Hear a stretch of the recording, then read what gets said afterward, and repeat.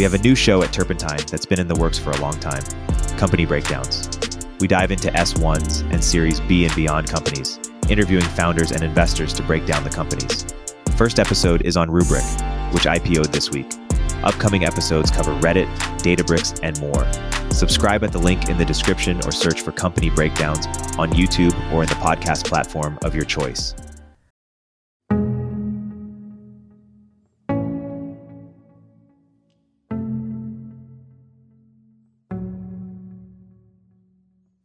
The thing that I think makes energy the hardest is that it's both of those things combined. Like, you're dealing with commodities, it's pennies on the dollar. You have to be exceptionally good at math, but then you also have to be good at the deep technology if you're building a new type of energy company.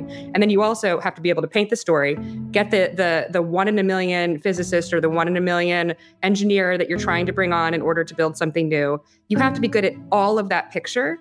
And so when we look at sort of the sectors that have emerged in the last 10 years, it's like we can look at aerospace and defense, and there's a robust category there. There's a robust category in consumer. But why is energy so hard? Why is it hard to build like the SpaceX of energy or the SpaceX of nuclear? It's because you have to be good at all of that. And then by the way, you have to be good at regulatory. So it's like there's nothing that you can just like skimp on and hire someone because you're not good at it yourself.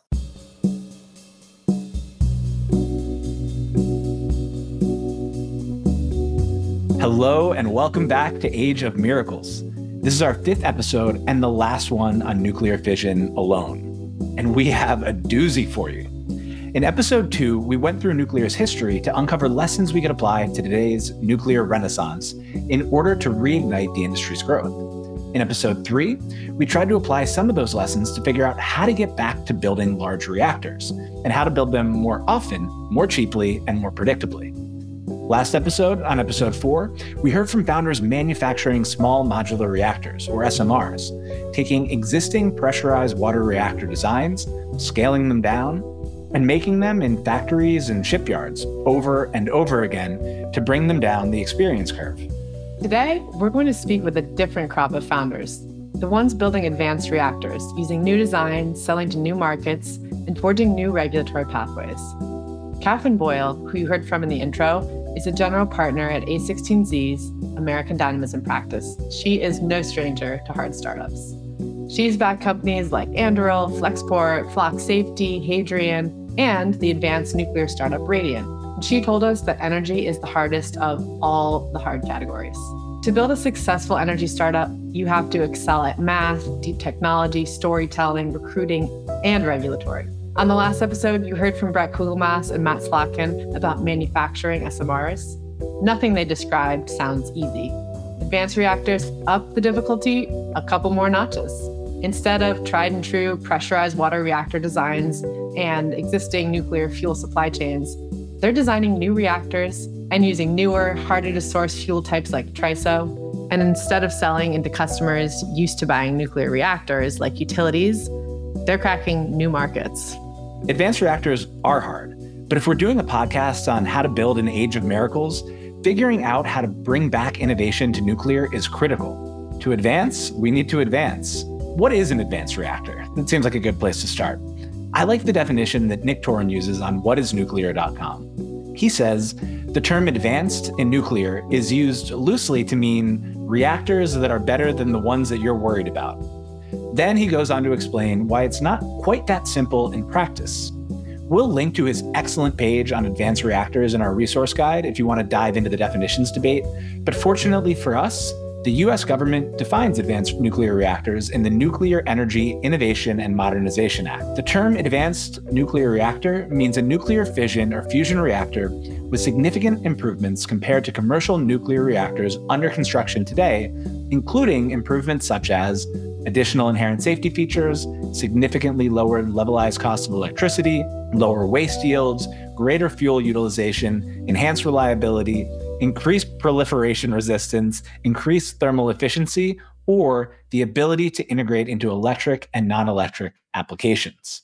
Perhaps one of the most defining characteristics of advanced reactors, though, is that they're not live yet. While Nick told us on episode 2 that a number of these more exotic reactors were tested in the 50s and 60s, they're currently not operating, they're not licensed, and many of the advanced reactors we'll discuss today are still theoretical. In a legendary 1953 memo, Admiral Rickover, the man who built the nuclear navy, warned of paper reactors by distinguishing between two types of reactors, those that are academic and those that are practical. An academic reactor almost always has the following basic characteristics. 1, it is simple. 2, it is small. 3, it is cheap. 4, it is light. 5, it can be built very quickly. 6, it is very flexible in purpose. 7, very little development is required, and it will use mostly off-the-shelf components. But number 8, the reactor is in the study phase. It is not being built right now. Rickover compared those idealized paper reactors with practical reactors, which have the following characteristics. 1, it is being built now. 2, it is behind schedule. 3, it is requiring an immense amount of development on apparently trivial items. Corrosion, in particular, is a problem. 4, it is very expensive. 5, it takes a long time to build because of the engineering development problems. 6, it is large. 7, it is heavy. And 8, it is complicated. But what's the difference here? Those are being built now. And practical reactors, the ones that we've talked about in episode 3, the ones that are large, hard to build, over budget, behind schedule, are somehow the ones getting built. So today, we're heading into this world of paper reactors. So we'll caveat up front that while a lot of what you'll hear from founders sounds great on paper, the true test will come when the reactors are actually built. That said, there's a lot to be excited about. After all, today's practical reactors were once paper reactors too. Admittedly, I'm biased. I've co-founded one of the startups that you'll hear about today, and Terry's. We are working on an advanced reactor. And Packy and I both invested personally in another one, Allo, who you also hear from.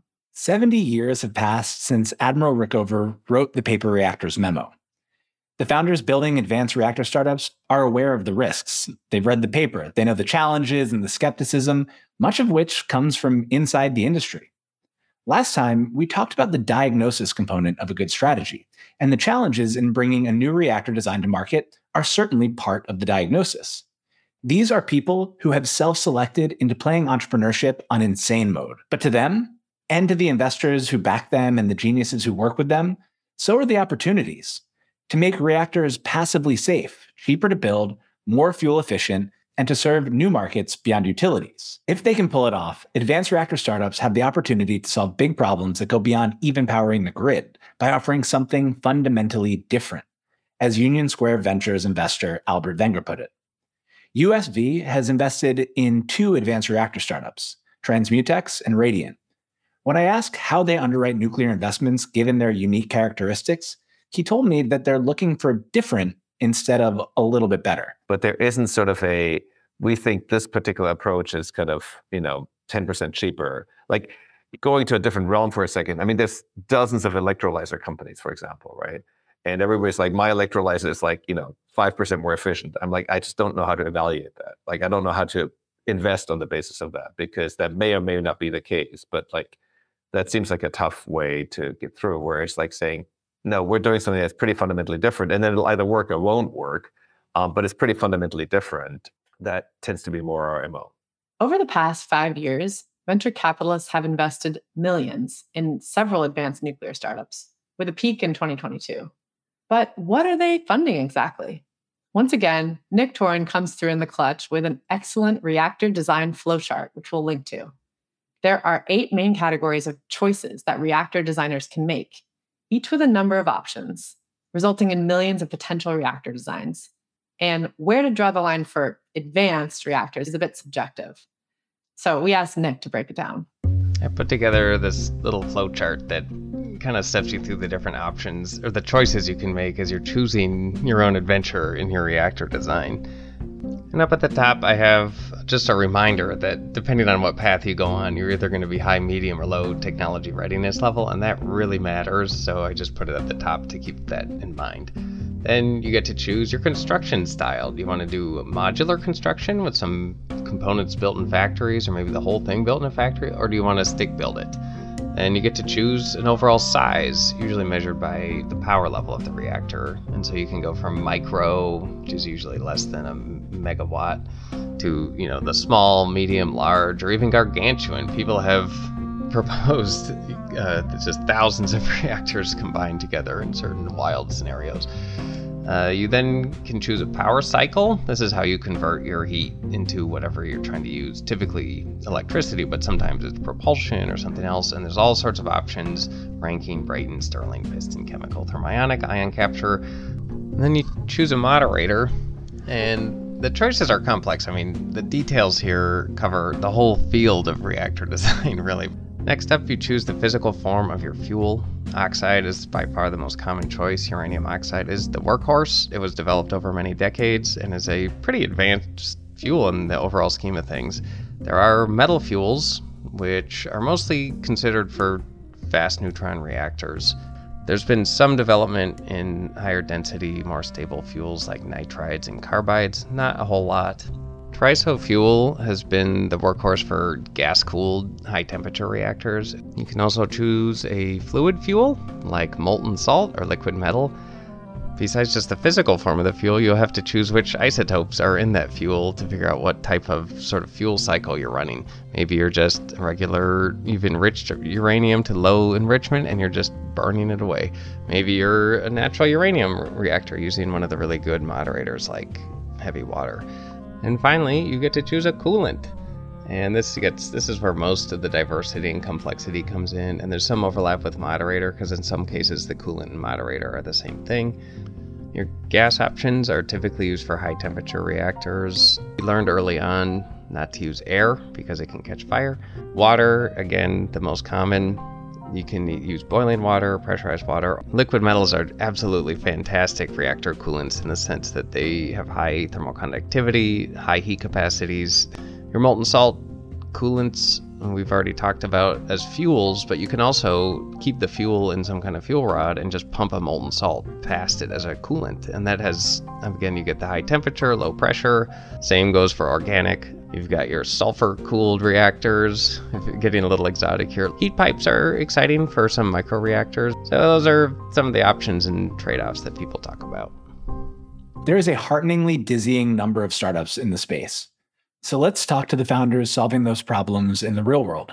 Today, we'll be hearing from Jake DeWitt of Oklo, who you met in earlier episodes and whose company is going public via a SPAC with Sam Altman and is building fast reactors for use in remote communities. Isaiah Taylor of Valor Atomics, who you've also met in the past couple of episodes, and who plans to use the heat from fission to produce hydrocarbons, aka the stuff of oil and gas. Tyler Bernstein of Xenopower, who's using radioisotopes to power machines from the seabed to the moon. Jordan Bramble and our very own Julia DeWall of Antares, who are making kilowatt-scale microreactors for defense applications. And Matt Lozak of Allo, which, full disclosure, Julia and I have both backed, which is using the Marvel design from Idaho National Labs to build research reactors to start with. We'll introduce you to each so that you can hear in their words what they're building and why. Then we'll unpack all the things that go into building an advanced nuclear startup. We'll discuss the varied customers they're serving, how they finance their businesses and build teams, supply chain challenges, engineering, and how they're dealing with the regulatory environment. Unlike previous episodes, we're going to give you more of the details behind the actual science and engineering ideas for these reactors, as well as their business models. Of course, each of these founders deserves a whole episode on their own, but we want to give you a taste of the crazy variety and imagination in this part of the nuclear world. Why? Ultimately, if the startups you heard from on episode 4 are trying to bring nuclear down the experience curve by manufacturing reactors, this batch of advanced reactor startups are redesigning reactors from the ground up to take advantage of nuclear's physics to make reactors that could be cheaper, more efficient, and safer. But they won't start cheaper. So each is starting off by tapping into new, underserved markets that are willing to pay more, and which might offer slightly easier regulatory pathways. Then, over time, they might compete directly to power the grid, or reduce our reliance on it. Building an advanced reactor startup means challenging the conventional wisdom in nuclear and being willing to push on things to see what's really necessary and what can be improved, as Oklo's Jake DeWitt explains. And so all of a sudden I started to realize there's all these boulders on the hill that we have to push up, I guess, to realize some of the future that I think we all see as a potential with what nuclear offers. We're all taught that those are all really difficult to move boulders. And what I learned pretty quickly was actually a lot of them are made of foam, so they're pretty easy to push and move. Some are not, so some are harder, but you got to try. And so that sort of set the stage for then, us thinking about what it would look like to actually build a company around doing that. Wasn't something I came in like, oh, I want to be a founder. I want to start a company. That wasn't like at all my view. I just kept getting increasingly like I don't want to say discontented, but like kind of almost anxious that, there seemed to be some low hanging fruit opportunities to at least explore. And that's what set us out. That's, I guess, what we said, well, let's try them. Right. And the question we wanted to take was sort of what's a technology agnostic approach to sort of build off of a mature technology to reduce the total costs to go from zero to first power. That was a big one for us, as well as something that had fundamental economic advantages baked into it based on sort of core underlying what I call cost physics. We've talked about this idea of cost physics before. If you just strip every energy source down to their fundamental components, nuclear power should be the cheapest. Nuclear fuels like uranium and plutonium are the most energy-dense fuel we have. Nuclear plants can provide constant power output, and they can run for months or even years before needing a refuel. The question is, how do you get as close to the true cost physics as possible? Or, as Elon Musk would put it, how do you decrease nuclear's idiot index? One of the potential outcomes of advanced reactor startups like Oklo is that they can get much closer to the true cost physics of nuclear with new designs than the traditional large-scale reactor designs ever could. Jake continues by telling us a little bit about the design that they're working on at Oklo. Pick a technology that builds off the legacy on the sodium fast reactor side. And sort of the down select that we went through in that analysis was really built around just the benefits that sodium gives you, right? It's a wonderful high heat transfer fluid, much better than water. That allows you to keep things pretty simple, pretty small and compact. It's also really good at operating at fairly high temperatures without being pressurized, which is great because it reduces costs to not be pressurized. And it's compatible with commonly available materials. So I don't need bespoke, complex, or specialized metallurgical capabilities to support sort of an exotic supply chain that has cool potential on paper, but from a cost perspective will give you nightmares. And so we wanted to be able to tap into existing supply chains as much as possible, build off of what they were, and then really limit what we needed to do. Not really limit intentionally, but be very smart about that. Oklo is building small sodium fast reactors, which use liquid sodium instead of water as its coolant and moderator, which just means the material that moderates or slows down the neutron activity, which is the fission reaction. In the case of a fast reactor, though, the moderator does a lot less slowing down of the reaction than most reactors. Enrico Fermi himself worked on sodium fast reactors as part of the Manhattan Project. And demonstration reactors, the Experimental Breeder Reactor 1, Fast Flux Test Facility, and Experimental Breeder Reactor 2, showed that sodium fast reactors could operate reliably and effectively. But a commercial market around sodium fast reactors hasn't developed, at least yet. Oklo is the furthest along of the companies we spoke to. It's 10 years old and on the verge of entering the public markets. And as we discussed last time, an example that newer founders can point investors to show that nuclear startups can get to liquidity within a fund's lifetime. It's also the most similar to more conventional nuclear companies and the startups we covered last episode, with the twist that they're using sodium fast reactors and have had to work closely with the NRC to approve its new design, which we'll hear more from Jake on later in the episode. Other founders, though, are doing things that look nothing like what you think of when you think of nuclear. To introduce our next founder, Isaiah Taylor at Valor Atomics, we're actually going to pull in some help. On a recent episode of Invest Like the Best with Patrick O'Shaughnessy, Anduril co-founder Palmer Luckey described what Valor is building and why it's important without naming the company. If you can make synthetic long-chain hydrocarbon fuels, in other words, synthetic gasoline, synthetic diesel, synthetic jet fuel, using carbon from the atmosphere in particular, there's a lot of ways to do it. Boiling it down, one of the ways to do it, you take water, you crack it into hydrogen and oxygen using some kind of energy source like a nuclear power plant, and then you bond it with carbon to make hydrocarbons, and now you've got artificial gasoline coming out the other end. If someone can figure out how to do that cheaply enough, first of all, it's an incredible carbon capture mechanism. Two, if you can do it cheaply enough, let's say $1 per gallon, then all of these trillions of dollars in investment into battery electric vehicles and hydrogen electric vehicles become really a waste of money and a waste of time. Here's the idea.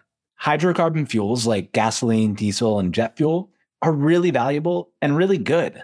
They store their own energy. There's a whole worldwide supply chain in place. They can fuel things like planes and ships that batteries can't, at least not yet.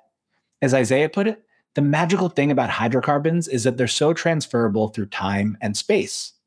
Unlike electricity, which is basically use it or lose it, you can store natural gas and oil, send it around the world, and use it whenever and wherever it's needed. The stuff is magical. They do have a few problems, though. One, burning hydrocarbon fuels releases carbon dioxide into the atmosphere and speeds up climate change. Not good. Two, we have a finite amount of them. We'll run out at some point.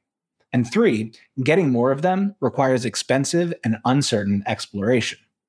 What if we could pull carbon dioxide out of the atmosphere, use electrolysis to pull hydrogen, the H2, out of water, the H2O, and combine the CO2 and the H2 to synthetically produce fuels? It would be carbon neutral. You're just using the CO2 that you pull from the air, and you could manufacture practically limitless fuel on demand instead of exploring and digging it up. It's possible. You just need a lot of clean electricity to make it work. That's what Valor is working on. What I want to do is actually sort of move into the existing hydrocarbon supply chain, but fuel it with nuclear fission. So we already have a massive, massive hydrocarbon supply chain all throughout the United States. And rather than stop the hydrocarbon supply chain, stop, shipping oil, shipping nat gas into, power stations, I would like to continue doing that, but actually to synthesize those hydrocarbons using nuclear fission. And there are two big reasons to do that. One is you can do it much cheaper on a unit economics basis. So if you're taking like how much uranium costs and how much it costs to like pump and then pressurize and then refine gas, I think we can get it to be much cheaper. But the other thing is we can get it to be higher volume and higher stability. So our hydrocarbon industries are highly dependent on exploration today. We're constantly exploring new places that we can drill. And that means that there's big price fluctuations and swings. You have entire segments of that market go bankrupt all the time. So I think we can both get our hydrocarbons to be much cheaper, and we can also, get them to be far steadier. And in fact, we are sort of manufacturing the capacity for hydrocarbon production, which is something that we've never seen before. Today, there's no sense of like you can just add capacity of hydrocarbon production to your economy. Isaiah wouldn't give up the secrets of his reactor designs just yet. And he even said that they might start out buying from somebody else in the beginning to get to market more quickly. But over time, he's exploring, quote, fast spectrum reactions with live isotope management in an autonomous setting. Let's break that down. Fast spectrum reactors, or FSRs, operate without a moderator like water or graphite to slow down neutrons, relying instead on passive safety systems. The experimental breeder reactors in the fast flux test facility that Julia mentioned are examples of FSRs. Now, what's a passive safety system? Passive safety systems automatically stabilize reactors without the need for human intervention or external power sources. The safety comes from the inherent physical properties of the reactor materials themselves. That's about the extent of my knowledge here. Julia, what's actually happening in the reactor that makes them passively safe? Well, you have liquid metal coolants as an example here, like sodium, that come with some built-in safety features. They don't require as much pressurization, which simplifies the reactor design, and it reduces the risk of pressure-related accidents. And they're also self-regulating. As the reactor core heats up, a wider range of neutron energies becomes more likely to be absorbed by the fuel rather than causing further fissions, slowing down the chain reaction and then causing the reactor to produce less power. So basically, if the reactor starts to overheat for some reason, it will naturally slow down its own reaction rate and reduces the heat being generated. This acts as a built-in safety mechanism, preventing runaway reactions. Certain fuel types are also designed to support additional safety features, such as trisofuel, which is short for tristructural isotropic. In trisofuel, each fuel particle is essentially its own containment system. They're about the size of a poppy seed. They're typically embedded in a graphite matrix with multiple layers that encapsulate the fission products and prevent their release. They can withstand extremely high temperatures without breaking down. So, between the reactor design and modern fuels, you have systems that are inherently safe in their design. It's so cool. Study your physics, kids. I wish that I wish that I could be working on this, but here I am podcasting instead. In addition to those passive safety features, FSRs have some other major benefits. They can pull more energy from fuel than a thermal reactor, minimize waste by burning more of the fuel, and can use a wider range of fuels, including nuclear waste. That said, they're more technically complex and can be more expensive upfront thanks to that complexity. Then there are the two other pieces that Isaiah mentioned. One, live isotope management, and two, autonomy. Live isotope management is very challenging, and it has not been done at commercial scale. This is a paper reactor squared. But its promise is to supercharge the FSR's advantages by separating and controlling isotopes in real time. It would make fuel usage even more efficient, reduce waste even more, and improve safety. And then finally, there's autonomous setting. An autonomous FSR might use sensors, AI, and robotics, all the buzzwords, to do some of the work currently done by human operators more responsively and reliably. This is particularly intriguing because while the risk of radiation exposure to a civilian who lives near a plant is minimal, one of the reasons that we have the linear no threshold framework is to reduce the risk to humans operating the plants. With robots, we have one less reason for LNT. More technical complexity in exchange for better safety and efficiency is a good way to sum up the various approaches that advanced nuclear startups are taking. I'd also add more regulatory complexity, but we'll get to that. As we discussed in episodes 3 and 4, for nuclear to win ultimately, everything needs to translate into better economics. That's how Mount Losif described the approach they're taking at Allo. Better safety and efficiency built in to unlock better economics for the company and its customers. And so at Allo, what we're trying to do is explore these more advanced reactors that use liquid metal, for example, as the coolant, in order to achieve potentially even better economics. So a big part of that is with these liquid metal reactors, you can have greater power density, which means you might use less material to produce more energy. So that kind of screams good economics. And then also you have this really good safety characteristic where with our fuel, the hotter the reactor gets, the less reactive it gets. So what that means is because of the physics of it, it's safer as opposed to trying to engineer safety systems into it and around it. Building safety into the physics itself means less money and manpower spent on safety systems, and greater power density means more output from every unit of fuel. Combined, that should translate into better economics, on paper at least, and ultimately into cheaper, more competitive nuclear power. There are some areas, though, where economics matter less for now, and what matters most is just delivering capabilities that nuclear is uniquely suited to serve. Xenopower is building in one of those areas, as its founder, Tyler Bernstein, explains to us.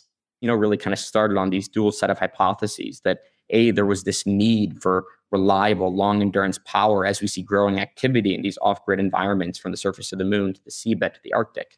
And that B, if we could build a radioisotope power system that is affordable, but also lightweight, that's a key combination that would open up much broader usability. And our approach here is using strontium-90, this available, abundant fuel form, with a novel design that allows us to use far less heavy shielding material, resulting in a more lightweight heat source, enabling for the first time a commercially built radioisotope power system using an available, abundant fuel and a lightweight form factor, opening up much broader usability in a variety of these environments. Did he say the moon? He said the moon. We'll get to that. But I want to focus on something else he said. Radioisotope power system. Every other company we've discussed is based off of the fission reaction, splitting heavy metals, typically uranium, apart. But with radioisotope power, there is no fission reaction. Instead, you're just taking advantage of naturally occurring decay. Because they store energy and release it over time, radioisotope power systems are sometimes called nuclear batteries. These systems are simpler and smaller, but they can be perfect for remote locations, like the moon. Radioisotope power systems are hot rocks in a box. You have these isotopes that are decaying over decades because they're unstable. And as they decay, they produce heat. So you have these rocks that are just generating heat over decades as they decay based on the half-life of the isotope. So for example, the isotope that we're primarily using is called strontium-90. And strontium-90 is a half-life of roughly 30 years. So over the course of 30 years, you're getting relatively constant heat generated. You can then convert that heat into electricity, and again, have a small box the size of a microwave oven that generates electricity for decades. Now, this is small power. We're talking tens, hundreds of watts of electricity. Thanks for listening so far. Hang on, we'll be right back after a quick word from our sponsors. At Turpentine, we're building the first media outlet for tech people by tech people. We're the network behind the show you're listening to right now. We have a slate of hit shows across a range of topics and industries, from our AI and investing cluster of podcasts to shows that drive the conversation in tech with the most interesting thinkers, founders, investors, and influencers, like Econ 102 with Noah Smith. We're launching new shows every week, and we're looking for industry-leading sponsors. If you think that might be you and your company, email me at ericaturpentine.co. That's ERIK at turpentine.co, and let's partner together.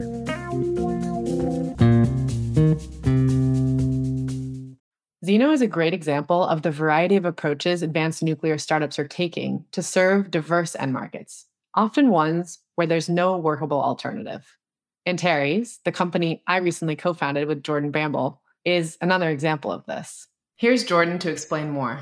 So we are building microreactors for military applications. And I think one thing that differentiates us from other players in the microreactor space is, I would say, we really lean into the DoD first approach, whereas others are more of dual use, focusing on commercial and military simultaneously. As Jordan mentioned, we are building microreactors, which are a subgroup under SMRs that are anything less than roughly 15 megawatts.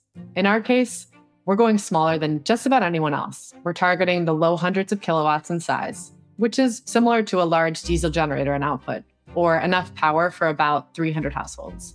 This size matches the power needs of the most remote installations, such as radar systems in the Arctic. But they can also be scaled up into microgrids for slightly larger power needs. The reason we love this size and we've chosen to go this route is it is more nimble in this way. It makes it much easier to rapidly deploy in cases of escalation or changing needs. Jordan and I got excited about a military-first approach because the military has already started to demonstrate their interest in nuclear, and we think the opportunity overall here is really large. There's a demonstration project called Project Pele. This is the first microreactor demonstration that DoD has had in decades. It should be ready to go live in about 2027. So again, they've demonstrated this interest. The Department of Defense also doesn't have to go through the NRC, since they have their own regulatory jurisdiction that today oversees the Navy's nuclear-powered submarine and aircraft carrier fleets. This should help on the cost and timeline front, but I have no delusions here that any kind of regulatory process is a cakewalk.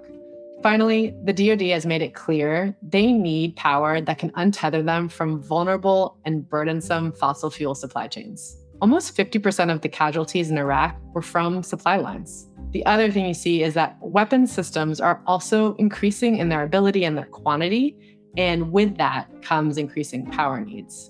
The DoD right now is focused on deterrence of China and the Pacific in particular, and power and logistics are critical in that arena. Just think about how massive the geography is, right? They call it the tyranny of distance. And so getting power to the right places is really critical to the ability to win in case there is conflict. We want to be there to provide rapidly deployable, resilient power with a 5-year lifespan for our military and our allies, and believe that microreactors are absolutely the best way to get there. It feels like, unfortunately, people have had to think more about war over the past couple of years than they have for a while, probably since the beginning of the Iraq War. But it's not something that I had ever thought about, and makes so much sense that with the supply chain, you kind of know the starting point and you know the end point. And so you're kind of a sitting duck along that route. So to be able to bring your power with you seems like a huge advantage that whoever kind of capitalizes on first, it just becomes a more flexible and nimble fighting force. Yeah, absolutely. And you know, every war does look a little bit different, right? Circumstances are different. The geography is different. The players are different. Weapons and capabilities they have are different. But when you're thinking about China, and people, I mean, the military is thinking about them as a near peer adversary. Like this is a country that has been developing their capabilities now for a couple of decades and have proven they have the ability to build warships, to build attritable systems, drones and the like, and planes. I mean, they're flying right past our own planes today in a very provocatory manner. So the military wants to be ready in case there is escalation. Obviously, the primary goal is always deterrence, but deterrence usually means having a lot of, you know, fancy weapons that you can sort of show off and say, hey, you know, we have these and we're ready to use them. Yeah, not to make light of it, but I do think like when it's a matter of life and death, a lot of the like niceties around not wanting nuclear, the environmental movement kind of fall away. You want the best possible solution for your force. And so it's heartening to me, at least, to see that the military is receptive and you know, inviting even to nuclear. I think that's absolutely right. What's going to be interesting, though, is, you know, if you think about the Pacific, there were tests there, nuclear weapons testing back in the 50s that did harm people, right? Think about Bikini Atoll. And there's legacy distrust in that region that I think will be a much higher hurdle than even nuclear in the US, for example. So I think that will be very interesting to see how the sort of politics and conversation goes there. But if people do feel like things are escalated enough, I do think that it does change people's perception of how important are some of their concerns versus what could be an adversary right in their backyard. Yeah, I mean, to your point, I think everything that's coming out now, at least, is like China beats us in all of the war games that they run at the Pentagon. They have a 200-to-1 shipbuilding advantage. So at some point, you kind of just need whatever advantage you can get. I didn't realize, but Japan is now the third highest defense budget in the world because of their proximity to China and kind of getting ready for that. Hopefully, avoidance of a fight, but getting ready in case. And so, to your point, I think you got to imagine that if nuclear is actually safe in the form that you're delivering it, and it can give an advantage to the U.S. and our allies at some point, that becomes the highest priority. Yeah, absolutely. And Japan, I think, is pretty aware that they are an island nation. They rely on other countries for their energy, for their fossil fuels. And they've actually turned you call it like the Titanic ship, like very slowly turned their direction on nuclear. They, are no longer shutting down plants that they thought they would, and they're moving to bring some additional plants back online, which I think is very promising. Well, I love having you, and we're going to use your expertise. I love having you in this conversation as someone who's actually doing this. And I think even just that conversation shows that behind everything that we talk about, and, this is going to be our longest episode, but it's also, it's only so much time to talk about so many companies. There's so much that goes on beneath the surface, why the different buyers want to buy nuclear, why the different startups are taking the approaches to design that they're taking, the different regulatory there's so much that we can't get to, but I want to kind of use you as the way to show that there really is so much beneath the surface on what we're going to talk about. And that's true across all of the startups that we'll talk to. Yeah. And what I think is really fun about this episode is that myself and Jordan with Antares, but also the other 4 different founders we talked to, each have a unique approach, a unique either technology stack they're building or path to market or customer base, right? And I think it goes to show that, one, people don't think that you can just do the same old playbook because that doesn't seem to be working, right? Like, we have had such a hard time getting any new nuclear online that people are saying, we got to try something else. 2, I think you'll see that all the founders we're talking to now are doing something much smaller. Why? Because you can go and do that for less money, right? You don't need to go blow $30 billion to try to build a plant. You can spend a lot less money and basically prove that we can do this again. So they're all smaller. And then finally, I'll say there are these underserved pockets out there that are quite different. I mean, Matt with ALA is thinking like, how do we go to market via research reactors, which actually just got a bunch of funding via the CHIPS Act, like super creative angle here. And, while we're at it, let's use the Marvel design that's already getting worked on at the INL to, again, be able to move as quickly as we can, right? Tyler at Zeno saying like, okay, I bet you there's just not as much bureaucracy and red tape of doing nuclear in space, right? Because we really haven't done that much. So new territory here, and let's try this new approach. So everyone's doing something. Yeah, and one of the things that I think we maybe miss when we talk about the speed angle, like obviously it's slow, but that doesn't just have those kind of like primary effects of it's going to take you a long time. There's just knock-on effects of just like iteration cycles where like a software startup can iterate 1,000 times a day. OpenAI, as we're recording this, is doing its dev day, and it's like the 9,000th iteration it's made since it released ChatGPT. Iteration is really important. You have to try something, see what works, see what doesn't. Obviously, with a nuclear reactor, just the way that it works, you're never going to iterate as fast as a software company. But having 10 years before you can like tweak your design a little bit, and once it's locked in, you can't do anything else. It's like a real bottleneck to innovation. We'll talk about what that means for safety in a little bit, but I love seeing founders say like, all right, we know the market's bad. We know regulatory is bad. We know nuclear hasn't really worked in 50 years and we need it. And so we're going to figure out different approaches to solve the problem. We're going to get creative with all those pieces in order to move faster. We talked to, including you, 5 companies today. Besides the 5 companies that we spoke to, there are so many companies innovating in the space. And I just want to give a little shout out to some of them up front, just to give some sense of the kind of breadth of approaches and the size of the market. To me, it's really exciting that you're seeing 30 different, I think we're seeing the same thing on the Fission side, about 30 different approaches to solving this problem. And so let's go over a few of them. TerraPower, backed by Bill Gates, is developing a traveling wave reactor that can run on depleted uranium and is currently working on its first demonstration reactor. So it's getting close. Terrestrial Energy, a Canadian company, is going with integral molten salt reactors and has partnerships with national labs in the US and Canada. And the national labs route is a smart one that Allo is kind of synthetically taking. Kairos Power is working on a low pressure reactor with a fluoride salt coolant. X Energy is designing a gas cooled pebble bed modular reactor. Thorcon is building a molten salt fission reactor using fuel in a liquid form. They're also putting it on ships and it has natural cooling baked in. But the Thor in the name comes from the fact that it's using a thorium fuel cycle, a process that converts the much more abundant thorium into uranium-233 and 235, which would mean the company needs to use about half as much natural uranium. I know there are people who are worried that, at some point we'll deplete our uranium reserves or that supply chain can be challenging. So using a more abundant fuel source and turning it into uranium is an interesting approach. Transmutex, too, is working on enabling a thorium fuel cycle and on using spent fuel or nuclear waste to power its reactors. One company's nuclear waste storage headache is another company's treasure. Then there's Elysium Industries, which is developing molten chloride fast reactors for hydrogen production.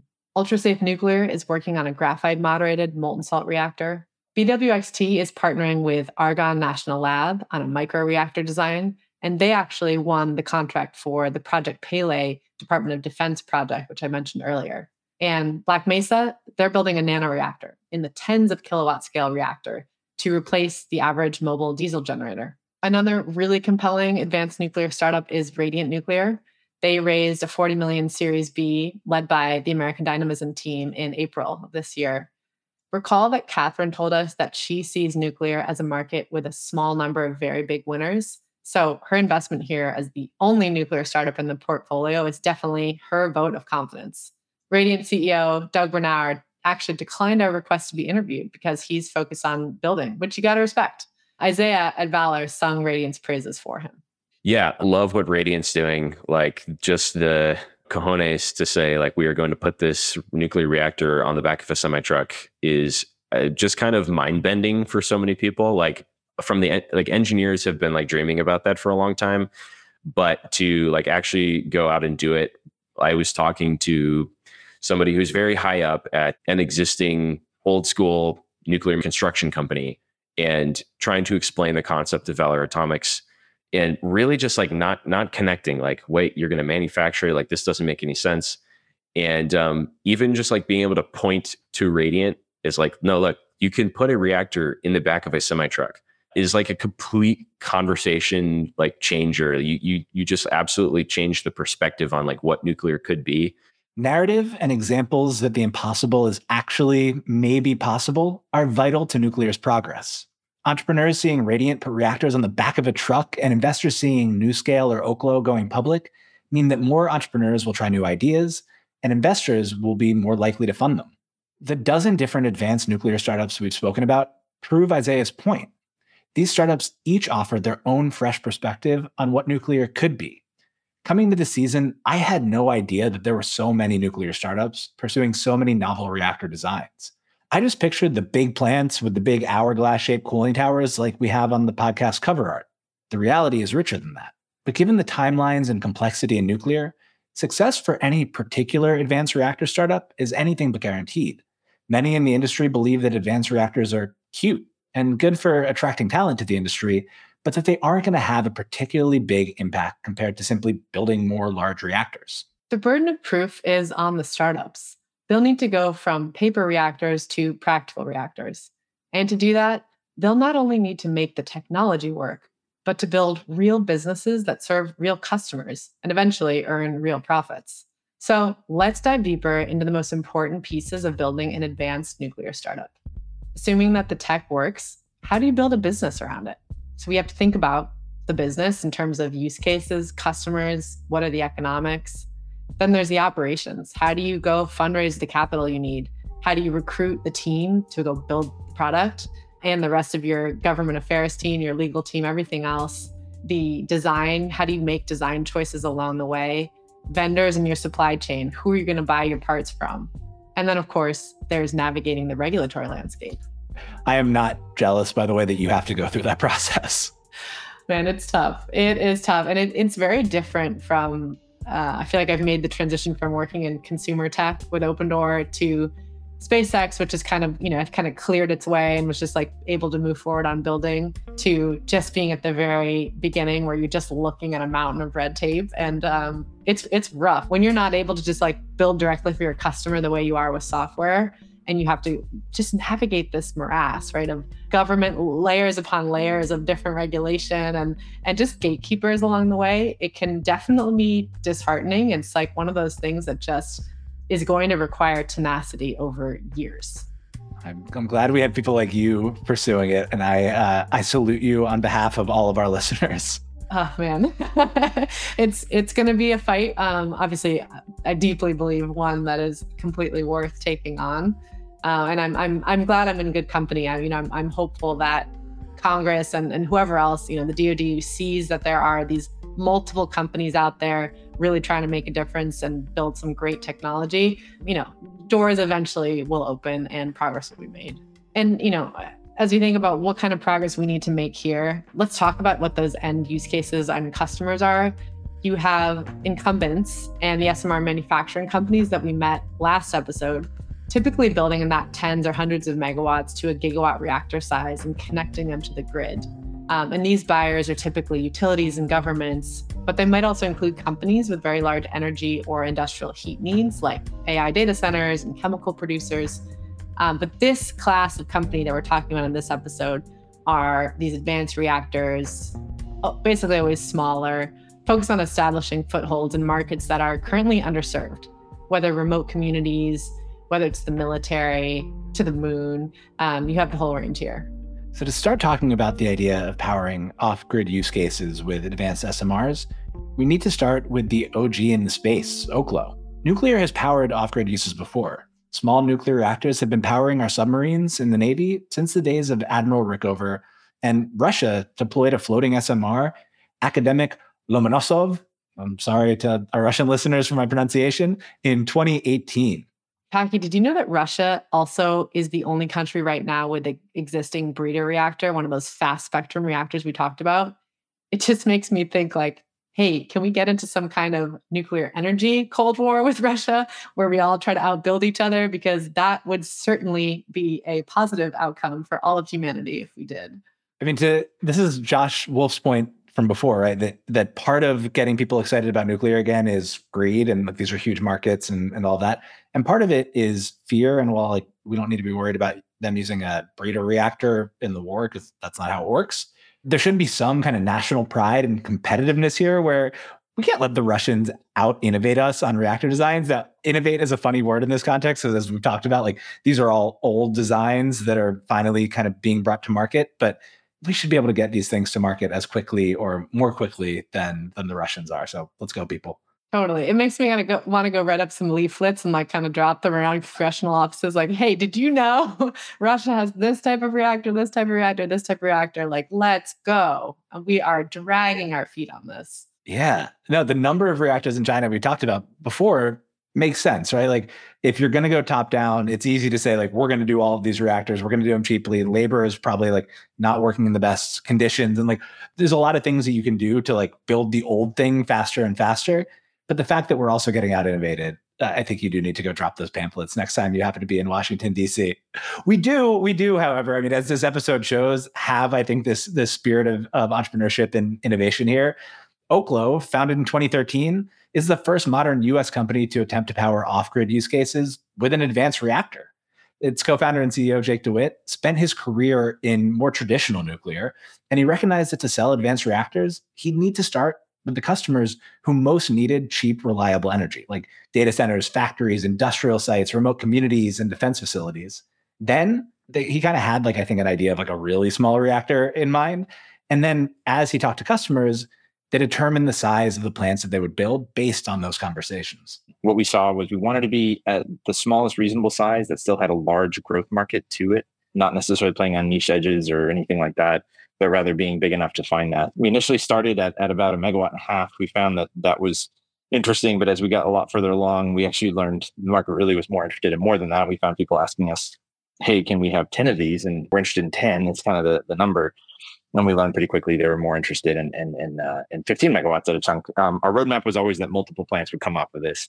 So basically what we saw was, okay, minimum size, found that to be about 15 megawatts, found a market that can support quite a bit of growth there, finding a lot of traction in several different segments on that space. Jake has got it completely right here. It's so important to listen to who you think your end user is going to be and what they actually want, because you don't want to be building a science experiment in a garage by yourself and build something kind of cool, but it's not something that serves anyone's needs and certainly not something people will pay for. And so it's like along the way, starting day one, all the way for, over the multiple years you're working on building this, being in constant communication with your end user, with your customer is just so important.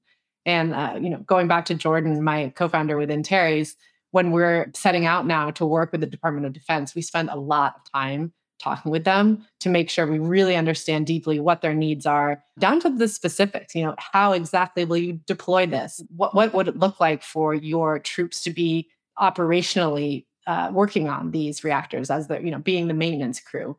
And getting into those details early on are so important so that you make sure you're building to the right specifications.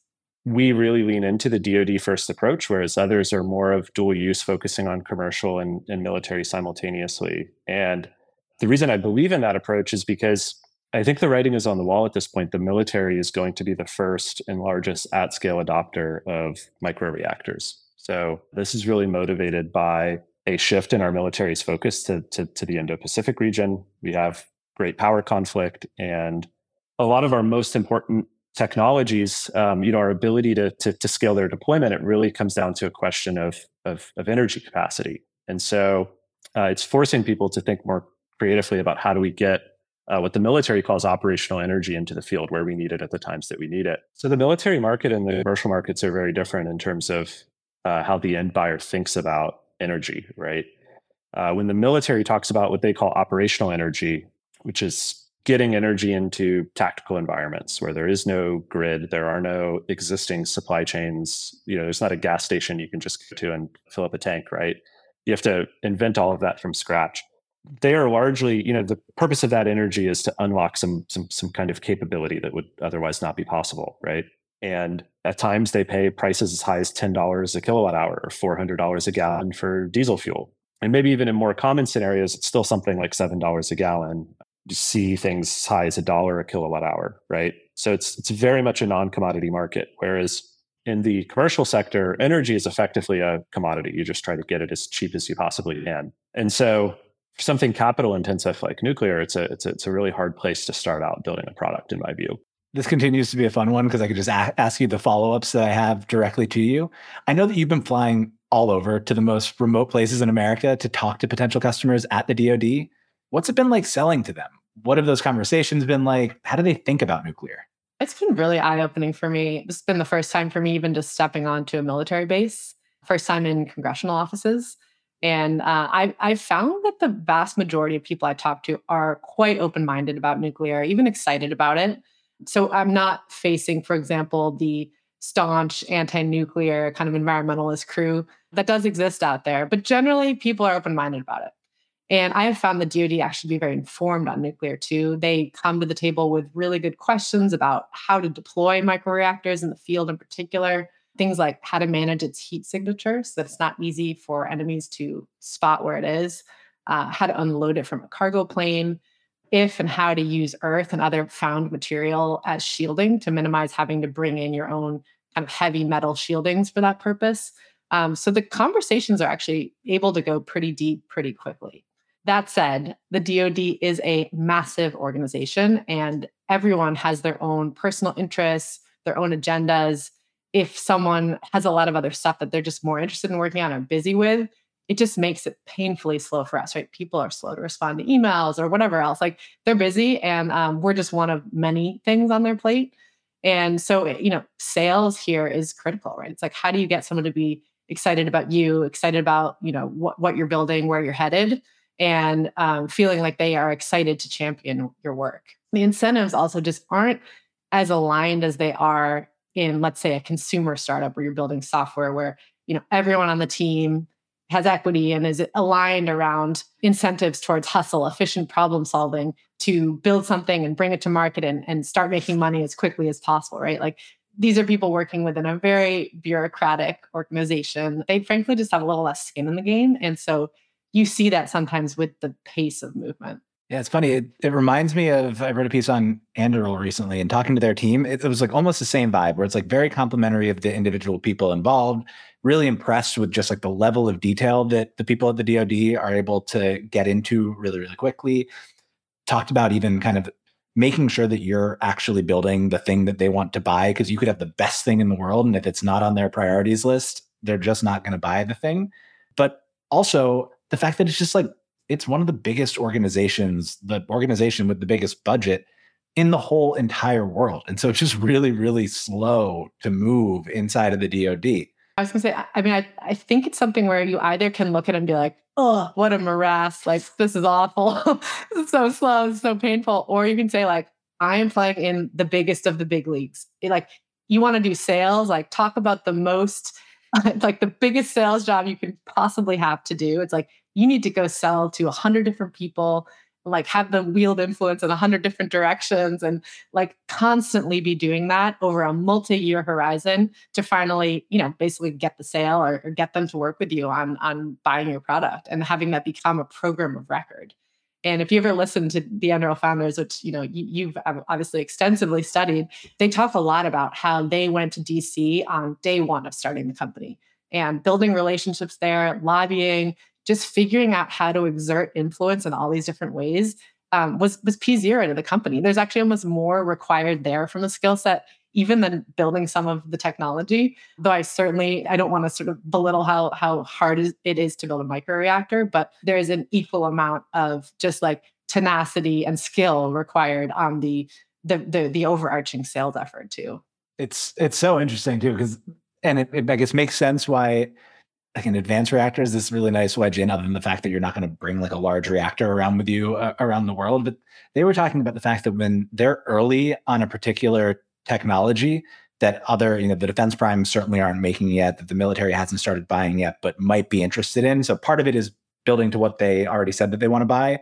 And part of it is kind of either buying or building towards the thing that they like have kind of hinted that they might want to buy a certain capability around. But once you get that advanced technology kind of in your portfolio, it gives you the right to go out and kind of almost set the conversation and set the way that people are talking about it in DC. Have you found that with microreactors, that if you're going with kind of a first of its kind product, eventually you'll be able to kind of like everything that becomes a wall maybe then becomes a moat as you write that into the RFPs and like you get to do all of those types of things? Yeah, honestly, that's exactly right. Super hard to break into. But then once you, the goal here is to become a program of record. Once you become that, it's hard for other people to come break into your little fiefdom, right? And it's just like they say, it's always easier to add to a budget than take away from a budget. So yeah, that is sort of like the ultimate goal. I don't love that it works that way. And I, would love to think that over time, myself and other companies that work in defense tech with the government and the military can hopefully like help change that over time, because it's better for the country. But yeah, I mean, that's the game we're playing, at least right now. This is like a bigger overarching point, and hopefully all of the defense startups and nuclear startups and everybody hear this, but like, I really want this current batch, and AI is proving that it's maybe not this one, but really want this batch to be the one that wins and then doesn't try to use like some form of regulatory capture or lock in to extend that lead, and like really just lets competition bloom. We'll see if that happens. All that said, I mean, it sounds like a bear, but kind of a cool thing to get to experience. There's also maybe an easier way, and this sounds absolutely crazy, but maybe it just takes a moon mission to cut through all that red tape. We promised that we'd take you back to the moon, and now it's the right time to do that. Here's Tyler at Xenopower to explain why his company is taking a literal moonshot. As a part of the Artemis program, NASA and a lot of our international partners are going back to the moon. And not just to visit the moon, but to stay there this time. And this is also, huge commercial activity in this area. Again, kind of following the same trend of commercial industry, working in the space and nuclear industry and taking the charge in a lot of those fronts. But when you are on the moon, you're generally in lightness for 14 days and darkness for 14 days, based off of the way that the moon orbits the Earth and the Earth orbits the sun. So if you're only using solar power and batteries, it can be very challenging, if not impossible, to operate in those 14-day lunar nights. For example, the US is going to land 2 landers on the moon later this year, built by commercial companies that are likely going to operate for 14 days and then freeze to death. With a radioisotope power system or other sources of nuclear, you can have heat and power that enables these assets to operate for years instead of 14 days. Really critical as we look to have this sustainable presence on the lunar surface. As we look at future settlements as well, nuclear reactors, of course, are a great source of power given a lot of the dark and shadowed regions on the lunar surface. So that's kind of that focus on power and specifically on the lunar surface. And I'll add that there's only one asset on the surface of the moon right now that is operating 24/7, 365. And that is a Chinese rover that is powered by a radioisotope power system using plutonium from Russia. So a lot of what we're doing and contracts we just won from NASA and our engagement with other commercial companies is to build American-made assets that can have that same presence on the lunar surface. Aside from being spectacularly cool, powering the moon has economic benefits. As we touched on in episode 2, there's a long tradition of the government being the first buyer for promising new technologies that aren't yet commercial market competitive in terms of cost. When it goes right, the government gets valuable new capabilities and private companies get to begin their journey down the experience curve to competitive prices. Tyler explained how he sees that dynamic playing out and I can't believe I get to live in a time when this is a thing, in the space nuclear market.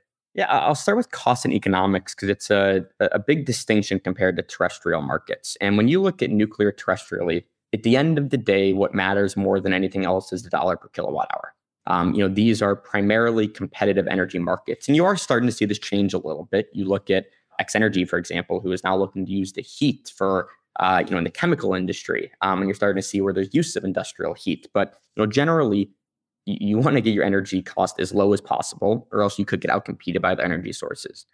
In space, it's a very different paradigm. And it's not about the cost of the energy produced from nuclear. It is about the capability that is enabled. And it's enabling brand new capabilities from taking a lander that right now can operate for 14 days and enabling it to survive for 5 years and operate on the lunar surface. This is taking satellites that are in static orbits right now and increasing the maneuverability of them so they can have more dynamic operations as space becomes a contested environment. This is about cutting the transit time to Mars so we can reduce the radiation that astronauts are receiving to, again, increase the likelihood that they can safely visit and return from Mars. So again, it's not about the cost. It's about the capability that is enabled. If you thought energy was a hard problem on Earth, it's even harder in space. When you're on the moon, you're in light for 14 days and darkness for 14 days. If you rely on solar and batteries, you're dead half the time. Tyler told us that 2 lunar landers the US plans to send up later this year are going to operate for 14 days and then freeze to death. And you just can't bring up more diesel. Getting satellites to low Earth orbit is cheaper than it used to be, thanks to SpaceX, but sending a payload to the moon is still much more expensive. Then I'll give another example to put some newer numbers on this. Right now, the rule of thumb price to land 1 kilogram on the surface of the moon is $1 million. So you have a lot of companies right now that are commercially landing payloads on the lunar surface for a price of around $1 million. And that $1 million will result in 14 days of operations. Now, if we can tell someone who wants a scientific payload or commercial payload on the lunar surface, this can operate for 5 years instead of 14 days. Again, that completely blows up the economics there. It's a brand new capability. And we're still working through what this business model is going to look like exactly with a lot of these providers. But again, a very different paradigm than terrestrially, where the cost of energy is extremely competitive and one of the primary drivers. In addition to the benefit of finding less cost-sensitive buyers, another reason that advanced nuclear founders are avoiding traditional markets to start is that many traditional markets, the communities that would ultimately buy nuclear power from utilities, don't want nuclear reactors. Isaiah at Valor said that choosing the right customers, ones who actually want the product, is the most important thing, and what so many previous nuclear companies have gotten wrong. There's a second problem, and that is that individual communities don't necessarily want that reactor. So you've got a cheap reactor, fantastic, but do people want to buy it? And that's still a massive problem. That's a public perception problem. So that's kind of the second place that I landed was like, all right, so we could mass manufacture these, we could get them through the regulatory approval processes, but would communities buy those reactors? So what's Valor doing instead? We mentioned that they're using fission to make synthetic hydrocarbons. They can produce those anywhere and send them around the world. One of the big benefits that we have here, and this is really intentionally chosen, is like, if you're producing a hydrocarbon, if you're producing an energy commodity, you get to pick a lot of things because hydrocarbons are so transferable through time and space. So transferable through time means you can store them, you can put them in a tank and they'll stay there, right? They won't dissipate nearly at the rate that, for instance, like an electrical capacitor will. You can translate them through space. You can put them in a pipeline. You can liquefy them, put them on a ship. That's something that we do all the time. You can compress them. So that, gives us a lot of flexibility, right? We are currently, shipping massive tankers of LNG across the sea to Europe. So there's just like a good example of you can produce a hydrocarbon in one corner of the world, liquefy it, ship it across the entire planet. So that's something that, gives us a lot of flexibility on where this plant goes. If you're producing electricity, you need to be connected to your end customer's grid or to their facility itself. If you're producing industrial heat, you need to produce it at the facility where it will be used. But if you're producing something that is already piped and shipped around the world, that's transferable through time and space, like hydrocarbons, you can separate the decision. You can put your plant where it makes the most sense and transport the product to wherever customers are willing to pay the most for it. There's not one right answer here. Like at Antares, you're building something specifically designed to replace the need to transport hydrocarbons to austere locations not connected to pipelines, so you need to make something that moves with them. Same with Radiant and Xenopower. Valor wouldn't make sense for those customers. You can't bring hydrocarbons to the moon, and as you pointed out, bringing hydrocarbons to the front lines of war is a dangerous endeavor. But cheaper carbon-neutral hydrocarbons make sense for a lot of people around the world. If Valor can produce them, they'll find buyers. The energy markets are so huge, and the needs for energy so varied, that there's room for every approach. It's not large versus small or traditional versus advanced, but a mix of all of it. If you can deliver energy more cheaply or reliably, or in some cases, deliver it where it's not currently possible, there will always be a buyer. There's this thing, Jevons paradox, where the cheaper something like energy gets, the more demand there is for it. Like the overall market expands, even as the cost approaches zero over time. So like if you can make cheap energy, there will be buyers for it. And we promise that people will find new uses for that energy. So customer selection then is just a matter of sequencing. Who's willing to buy first when the product is more expensive than it will be once you scale? It's also a matter of regulation. The second leg of the advanced nuclear startup playbook, where they're working with the NRC as it stands, trying to get ways to work around it, or both, what matters to entrepreneurs is getting their product to the right market as quickly, safely, and cost-effectively as possible. And they'll shape the company strategy in part around minimizing regulations roadblocks. No advanced or Gen 4 reactor design has ever achieved regulatory approval in the United States yet. Full stop. As we've discussed, regulators are more comfortable with designs they've already approved and are familiar with. They're not incentivized to take risks on new reactors, although as Jake told us, they're increasingly willing to try. And they're working on regulation to accommodate new designs.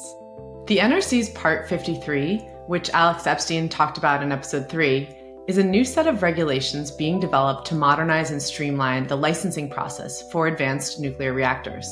It aims to provide a more risk-informed, performance-based approach for the licensing of advanced non-light-water reactor designs, which includes SMRs and other advanced reactors. Part 53 was mandated by Congress because there wasn't a framework that was actually geared towards non-water-based reactors, and it was making it really hard for the advanced reactor companies to figure out how they were supposed to get through the regulation process when there was no framework that was geared towards the type of technology that they were building.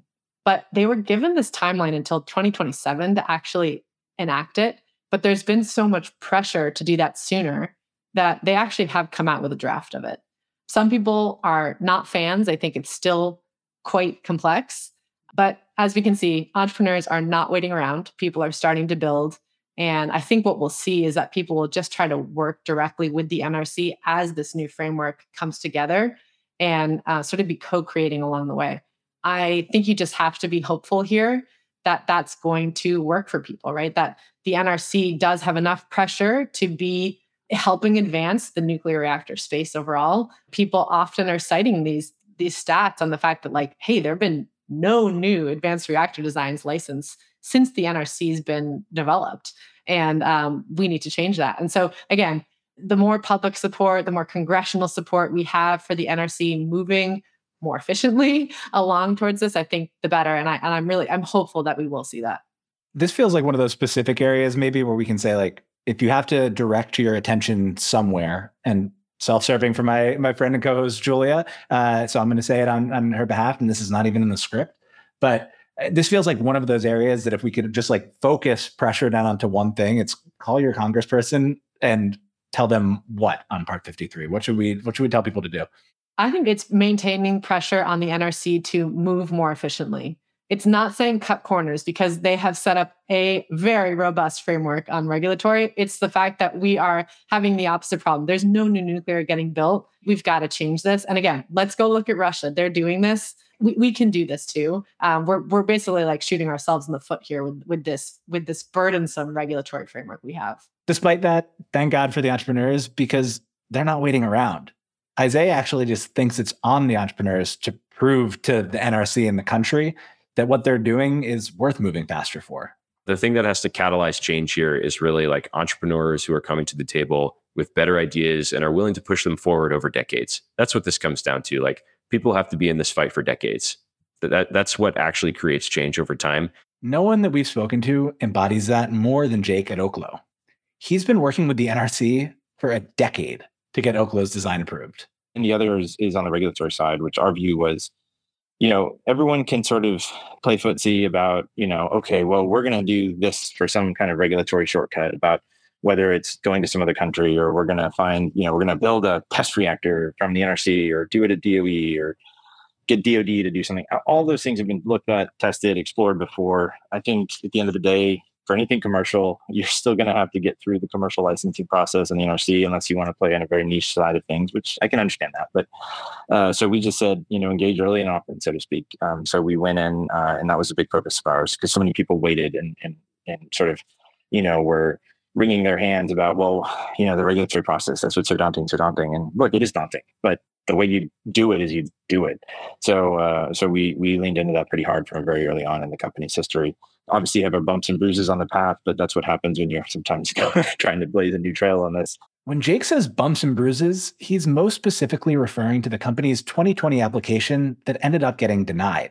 We're going to let Jake tell the story, and it's a bit of a longer one because it provides an inside look into the process at the NRC, an organization we've talked about a ton on the series, and one that every U.S. nuclear company will need to work with in some form or another. It shows that persistence that Isaiah spoke about on Oklo's part. It shows a regulator that is at least trying to streamline its processes, even if there are bumps en route to improvements, and that there is a whole lot of work left to be done if we want to bring more nuclear online in a reasonable time frame. Yeah, the denial that we had to go through was, that sucked because, they never gave us a heads up that was happening, and shame on them for that. They should have done that by their own procedure and policies. They should have called us and said, hey, we're doing this. But you know what? That's water under the bridge. You just get right back in with them. They gave us some good feedback, which was great about what they wanted to see. We took a very forward-leaning approach based on our feedback with the NRC. Look, just to go back in time and give the playbook of what happened or account of what happened. Started in 2016 meeting with them. A bunch of things that happened through until 2018. We submitted a pilot application that they then performed audits on between 2018 and early 2019 that resulted in feedback saying, hey, because what we piloted was a very novel structure of an application. They said, hey, we can review an application that looks like this. Awesome. So we said, okay, we'll work on submitting that. So we spent a year developing that, familiarizing them with what that would look like as we went through it. They proposed that, hey, that said, part of the methodologies you piloted maybe don't make sense for you because you're so small, it just changes the risk profile. So we said, great, we'll kind of actually go back in time and do some sort of old school ways of doing that. That is what they did in the past. Pretty just straight engineering analyses, if you will. Then from there, we submitted an application in March 11th, 2020. And this was also built in parallel with the NRC building a novel in-person audit review process for us. They wanted to be more agile, more lean, focus in on a cohesive cross-functional team that would meet very dynamically. The audits are very rigorous. They're really hard. They're different than their normal approach of sort of sending you questions and you respond to. You get through a lot more ground more quickly because of that, though. So it's valuable. And so we were like, yeah, let's try this. Let's lean heavily into that. And then, of course, when you submit something like that on March 11, 2020, the day the pandemic's declared, that all went out the window. We thought, hey, we can try something really innovative. We knew there were going to be some things that were going to be challenging. And we figured, depending on how that discussion would work, we could either adapt, we could change, or we could resolve. And then what we found was that process of doing those things just became really hard in a fully remote review environment. So sadly, they got to that place where they kicked it back to us. But the good news was that very clearly eliminated where we were having some obstacles with them and where they were having a hard time with what we were doing.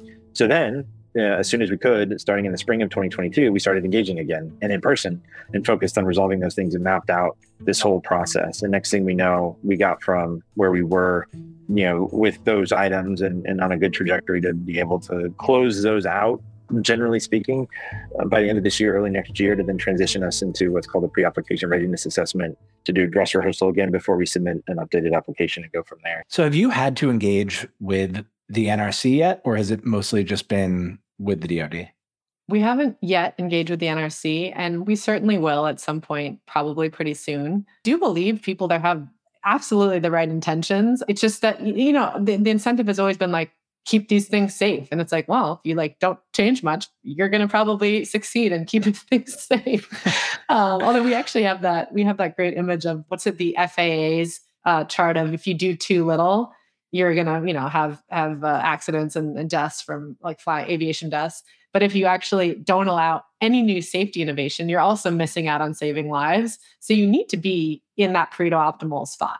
This whole episode is a testament to that, right? We're all of these entrepreneurs, at least again, on paper, are saying this is a reactor design where the physics themselves make these safer than the current ones that we have online, which already we haven't had a disaster in 12 years anywhere in the world since Fukushima, and really no big disaster since Chernobyl. So everything's safe. It's getting safer in the physics if we just allow these designs to come to market, but they can't come to market, and there's a chicken and an egg and this whole problem. I'd be curious to hear kind of how the Navy does it, because I've never heard of an incident with our nuclear Navy, and they have submarines going around the world powered by nuclear reactors 24/7 in hostile environments. And it seems like it's been really, really safe, with people, by the way, living inside a submarine underwater for weeks and months at a time with no incident as far as I'm concerned. It's absolutely a well-oiled machine. It's very much like the terrestrial civilian grid plants, though. I mean, this is like a group of extremely well-trained operators who, this is their craft. This is their, lifelong livelihood to take care of these reactors and make sure, they're running properly. And so they've done it really well. I also think, again, that the NRC's oversight of the civilian grid has done it really well.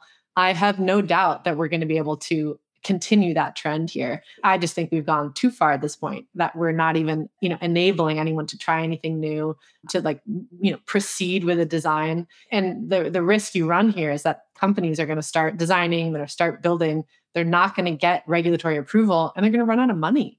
How can you stick around for 10 years and, just keep hoping that you'll get more and more funding? But realistically, that's a hard, we've talked a little bit about fund timelines, right? You can't really be going much more than 10 years without any sort of return. And I do worry that that's one of the biggest challenge facing all nuclear startups. Yeah. I mean, this is just a fun fact aside, but there was a kid that I went to high school with who ended up going to Naval Academy, and he was smart, but he wasn't the math genius in our class. And then I heard that he was going to be working on submarines, and he said that he was studying nuclear physics. And I was like, I thought that nuclear physics was a thing reserved for the top 0.01% of geniuses. So it's cool that they have a whole program set up where if you're going to be working on the submarines, you need to be trained on the nuclear physics up front. Yeah. And, there's actually been a decline in people studying nuclear engineering in the university systems. And we need to reverse that too. It's you need a workforce that knows about this, and the Navy does it phenomenally well. I wouldn't be surprised if a lot of these startups that we're talking to end up actually hiring out of the Navy, although I'm sure the cultures are quite different, right? In terms of move fast and break things versus, do not move too fast, nor definitely don't break anything. But that it is definitely respected as a group of people who have really been trained in this better than probably anyone else. I mean, I'm going to keep going back to Anduril. They just seem so appropriate here, but they've hired just so much ex-military talent, because you want to move fast and break things, but you don't want to, in defense or nuclear, break too many things. I think Tyler said it's move fast and bend things in the nuclear industry, which I really like. So yeah, would love to see my buddy from high school end up working at Antares or somewhere else. So it shouldn't come as a surprise that other advanced nuclear startups have learned from Oklo's experience and have built a big part of their plan specifically around going through faster regulatory pathways. It reminds me a little bit of what Tyler told us about regulation for space nuclear. Again, I'm going to smile every time I say that. It's not regulated by the NRC, but by the FAA as the result of a 2019 presidential memorandum. So regulatory is in a very exciting area for space nuclear right now. And in 2019, there was a presidential memorandum that overhauled the launch approval process for spacecraft with nuclear power systems. And prior to this presidential memorandum, any spacecraft with a nuclear power system, whether it had a gram or 1,000 kilograms of nuclear material, had to go through the same multi-year, multi-agency safety review that ended in the president's signature. And very notably, only the government could launch nuclear power systems into space. This presidential memorandum did two things. First, it is breaking down the launch approval process into 3 tiers based off of the risk level of the launch. Tier 3 being the highest risk launch, primarily a highly enriched uranium reactor. Tier 1 being the lowest risk launch, primarily a radioisotope source that meets certain standards to ensure that it'll be safely launched. And these tiered approaches, again, have different tiers of regulation surrounding it. Tier 1, for example, being able to be regulated and authorized for launch by a single agency, whether that is NASA or the Department of the Air Force. So it broke this down into potentially a more streamlined process. Second, for the first time, this presidential memorandum opened up a commercial pathway to launching a spacecraft with a nuclear power system under the jurisdiction of the Department of Transportation and the FAA. So in a lot of ways, this was the presidential memorandum that has now unleashed this wave of commercial space nuclear companies and commercial space nuclear opportunities. So right now, with our contract that we have with the Space Force, we're working diligently, meeting these guidelines of the presidential memorandum. We're engaged with the FAA and the Department of Defense. Very excitingly, we've developed an approach, and we submitted this approach to the FAA in January of this year, and our payload review application was accepted, which means the FAA believes that there could be a chance to see this to actually approving a launch. And right now, we're targeting an approval for the launch in early 2025 to enable our launch in the latter part of that year into early 26, which could be the first commercial nuclear power system ever launched into space. A few things made my ears perk up in Tyler's response. First, Elon has been doing battle with the FAA over SpaceX launches, so it's by no means a rubber stamp organization, but they do at least approve launches. Second, getting approval to launch by 2025 or 2026 would be a much faster timeline than terrestrial nuclear companies that we've spoken to can hope for. And third, and importantly, that a clear and hopefully efficient regulatory framework, quote, unleashed this wave of commercial nuclear space companies. I do think good regulation, we talked a lot about bad regulation, I think good regulation can be a huge unlock for the number of companies that are out there innovating and doing it responsibly. Not just because the path gets more clear, but because faster timelines can mean faster iteration, like we talked about earlier, and better safety. Isaiah pointed out that poorly designed regulation can actually make things less safe. This is a huge problem in governance, is like when you add a strict regulatory framework around something, you actually get local minima of safety. So for instance, we've got self-driving cars finally hitting the market, and that's going to create this massive new category of safety where human error is slowly removed. But a huge part of what's taken so long to get there has been regulations which were added to cars to make them safer. So there's always this catch-22 with regulation. I think a really good example of that is molten salt, where we have this incredible negative reactive coefficient of salt where we actually can slow the reactions down as they begin to overheat automatically, just as a fundamental thing of physics, right? That's incredible. Passive control is something that we should have been having for the last 50 years. But, you're right. It is a little bit harder to get in there because things that have been done before are easier to do again in a regulatory framework. The FAA has this great graph, which I mentioned earlier, titled Applying the Safety Continuum, where they show that too little rigor is unsafe due to inadequate safety programs, but too much rigor is also unsafe due to lack of any safety innovation. Eli Dorado wrote about it in a great piece on the FAA's new Mosaic rulemaking initiative, which we'll link to. We talked about the built-in safety features in many advanced reactor designs, these passive safety systems. But despite their potential for increased safety, they're actually harder to bring to market. It's a catch-22. Isaiah thinks the only way out is through, and he's designing Valor's plants to minimize regulatory drag as much as possible relative to their size by stacking reactors in one location far away from people. Regulatory bodies that are, given a mandate from Congress to protect the US people are automatically going to be extremely risk averse. They're going to tend toward slowness, bureaucracy, and, the absolute of safety, even if it's not totally rational. And they actually have to be catalyzed into action by entrepreneurs and people who are demonstrating extremely, high value over time. And again, I think that part of the issue with nuclear power so far, there have been people who have had good designs for nuclear reactors, but there hasn't been the right customer yet. When you're trying to generate electricity and you're trying to go to the NRC and saying, like, look, we've got this reactor and we're going to go put it in Chicago, we're going to go put it in New York City, we're going to put it here and there and all over the country. That actually is it's a very different safety profile, and two, it's a different revenue profile. That individual reactor now, has its own revenue stream associated with it. And maybe that's not totally justified to the NRC of doing something completely different, because it's that unit itself can't produce quite enough power to maybe justify changing the rules, right? What I want to do here is, I think, going to, catalyze some movement.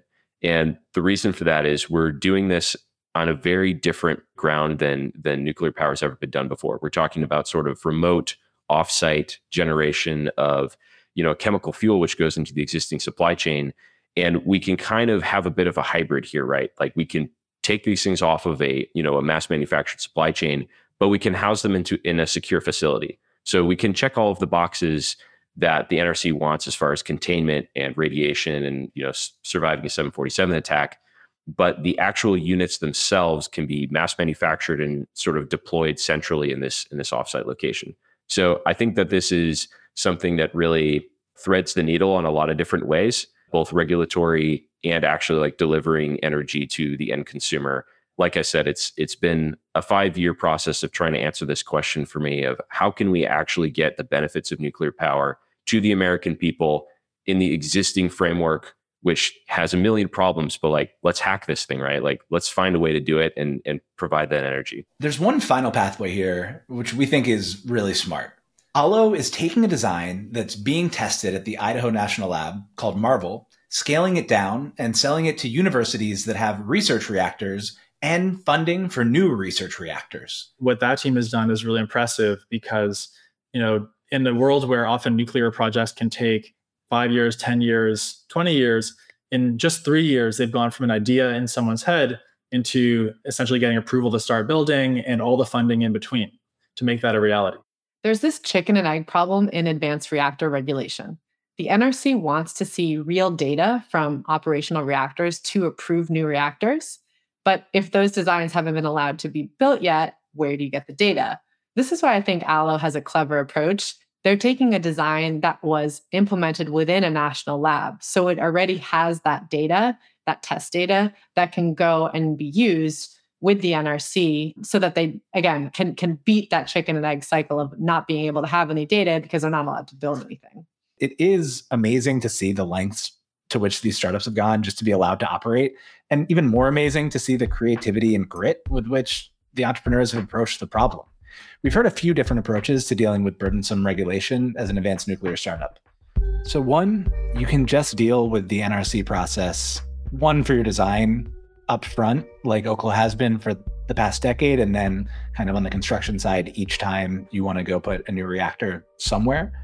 Two, you still go through the NRC process on your design. The NRC has to approve your design, but you go through the process on the construction side once you build a big facility that's as secure as you can possibly make it and has room to expand in one location, so that each time you want to add more capacity, you just add it to that one spot that has construction approval already. So it might still take a long time in the beginning, but then over time it speeds up each one. It reminds me of the approach that Matt is taking at Blue Energy, where the first one might take 6 or 7 years, but then after that, you're just printing the same thing over and over and over again. That's kind of how Isaiah is thinking about doing it at Valor. Or three, and this sounds not easy, but less painful up front at least, is to get regulated by somebody else, like the FAA, the DOE, or the DOD, like you are, like Zeno is and Allo is. And then once the designs have run in the wild and generated data, it might be easier to build commercial versions with NRC approval. The attitude seems to be that there are roadblocks, but the opportunity and potential for impact are so huge that they're worth figuring out. You hear a lot about mission-driven founders, but it's hard to imagine going through advanced nuclear regulation without being particularly deeply mission-driven. The regulatory aspect of nuclear is especially burdensome, but not entirely unique. Biotech founders do ultimately need to get FDA approval if they want to bring a new drug to market. And that too is onerous and expensive, but new drugs are approved all the time. And because there's some degree of confidence in that, there's a whole ecosystem around supporting those companies. Investors, lawyers, large pharma companies who know how to finance those companies and bring those drugs to market. But we're still building that muscle in the advanced nuclear space. And then there are all the other things you have to do to run and grow any startup. Raise money, build a team, create a brand, do sales and marketing, set up a supply chain. You need to operate the business. I think each of the founders that we've spoken to has something to say about each of those. But to kick off the section on operations, again, we have not only an advanced nuclear founder, but somebody who's done operations for her whole career at these big complex companies. So I'm going to turn the mic on you again, Julia. Antares just raised an $8 million seed round. Congratulations, first of all. And second of all, what was that process like? I think it was helpful that Jordan and I had some operating experience in the past. This is a second company. I've worked in a couple big operating type roles, and having a track record can be helpful here. The big thing, though, about raising in the nuclear space right now is that people believe in the why now moment. There is enough turning of the tide, whether it's public sentiment, what you're seeing out of Congress with a lot of bipartisan support for nuclear, what you're seeing in the DoD, for example, of people wanting to start up things like Project Pele to demonstrate microreactors. I think generally what we heard was it does seem like now's the time. People are focused on clean energy, for example. They're trying to move away from fossil fuels. And, you just got to believe that you're going to be able to get through the regulatory environment, get through building things. But, we've now developed kind of a hard tech ecosystem that I think will be also a tailwind to building in nuclear. You have engineers who have worked at SpaceX or other big companies that are ready to take on the challenge of building from scratch these complex projects and actually completing them, turning them around for the market. And so it was a hard process, but people believed that we have what it takes to do this. And so the round, came together within, a month or so, and we're now back to the races, heads down. Once you have money in the bank, it's like, now it's time to recruit and start building. Amazing. Clock is ticking. I mean, it sounds, if not easy, a month is pretty good. It's easier than I would have expected coming into this for a nuclear startup. I think that's a testament to you and Jordan, and to your point, to the moment that we're in right now. Matt at Allo and your co-founder, Jordan, when we talked to him, told us a little bit of something similar that now feels like the right moment for nuclear, and that investors are starting to look at nuclear as the next big thing. I think there's a lot of VCs who made some good money in the software world in the past 10, 15 years. And a lot of them are now looking for what is the next big thing going to be. And in my opinion, quite rightly, a lot of them are identifying energy as this insane opportunity. So it's certainly an area of interest for even generalist VC funds. We found a lot of the larger brand name funds have actually invested in developing a thesis in this space. And so when we went out and did our most recent fundraise, we were actually able to kind of narrow down who we spoke to people who have already spent some time thinking about this, which is awesome, because learning from scratch, right, or having to go through that education process, it can take a long time. But we had the benefit of being able to talk to a lot of investors that have already spent time in thinking about this and thinking about the market opportunity. That reminds me of what Jake at Oklo told us on the last episode, that investors, even in the public markets, are coming to meetings more educated on and excited about nuclear. And it kind of makes sense for public market investors, many of whom are used to investing in energy companies and manufacturing companies that spend enormous amounts on CapEx to unlock massive markets. Still, the excitement among VCs is somewhat of a surprising positive development. Investing in nuclear energy is very different from investing in software. Matt told us that a lot of the milestones for a seed stage company are around regulatory approval, then design milestones, then commercial milestones, versus in software looking at a team and early traction. Did you get to $1 million in ARR? What does your retention look like? How's your marketing efficiency? Nuclear, and I guess deep tech in general, but specifically nuclear, given the regulatory landscape, feels a lot more like whether you're able to pass through a series of very particular gates as opposed to where you are on some continuous growth curve. What do you think has changed more broadly that's made investors more comfortable investing in advanced nuclear? I think one of the reasons investors are feeling more comfortable investing in these capital intensive businesses like advanced nuclear startups is the fact that there have been other companies that have come before us and been successful. Anduril, for example, Varda, whether you're in this, some sort of space or hard tech ecosystem or building in defense tech, there have been companies that have been able to, first of all, get non-dilutive capital from elsewhere as well. So government grants, military contracts, to enable them to have more capital to build without the dilution and without the VCs having to be the only source of that. And because there have been these other examples out there, and I think because the market is saying, hey, there's a market here, like the government wants these new products, the space industry wants these new products. Now you're seeing venture capital say like, oh, you can actually build a really healthy business here. Yes, it's going to be more capital intensive upfront. And I think there is some risk of like, you end up going to zero versus becoming a really like a program of record, massive revenue company. But, you see that type of power law in the rest of venture investing. So that's not really anything new. But I think, again, the comfort around there are good outcomes to be had here because of what we're seeing in this sort of burgeoning hard tech, defense tech ecosystem means that more people, more investors are very interested in playing in that space. Yeah, it's fascinating because I'm seeing it on my side too, just from like the personal seat, where like I'm just way more drawn to this type of company now. I think that SaaS is going to be in trouble maybe over the next decade in terms of just defensibility and like as recording this again, OpenAI is doing their developer day. Who knows what companies they've killed on the software side? Whereas if you can get through all that crap on the regulatory side and you can build an advanced reactor, you are more protected. And so to your point, if you make it through, the outcome is maybe more protected and bigger. David Yulovich at A16Z did tell us that like, if you don't, there's no pivot. There's no like easy way out. You don't sell this company to somebody else. You don't like restart and, fire a few people and build a new kind of product with the rest of your money. Like it is all or nothing. But if you can make it to the other side, Anduril is now worth $10 billion. SpaceX is worth $150 billion. When we talked to Josh Wolf, he told us that there are two motivators. And it's actually in Morgan Housel's new book that one of the things he's always willing to bet on is that people feel either fear or greed. And it's hard to look at these massive potential markets with practically unlimited demand, where SpaceX is the biggest private company and all of the new big rounds are in this space, and not get a little bit greedy. So the money part is a challenge still, but it's not as big of a challenge maybe as it was before. So now you've raised it. What's the next thing that you need to think about? It's really company building. So everything that entails, there's kind of kicking off a few different areas of that, right? So one is actually getting started on the reactor design itself and moving to building something, an actual prototype as quickly as possible. I think one of the failure modes you'll see in hard tech and even in nuclear reactor companies is people spend a lot of time just on their computers simulating things, and they don't get out there and actually start building because you just learn so much about how things work when you do it in the real world. That's again where it's capital intensive. So you want to be well funded to be able to do that. But that's an important piece to go kick off. And then there's team building. You want to recruit a diverse team of different types of engineering disciplines.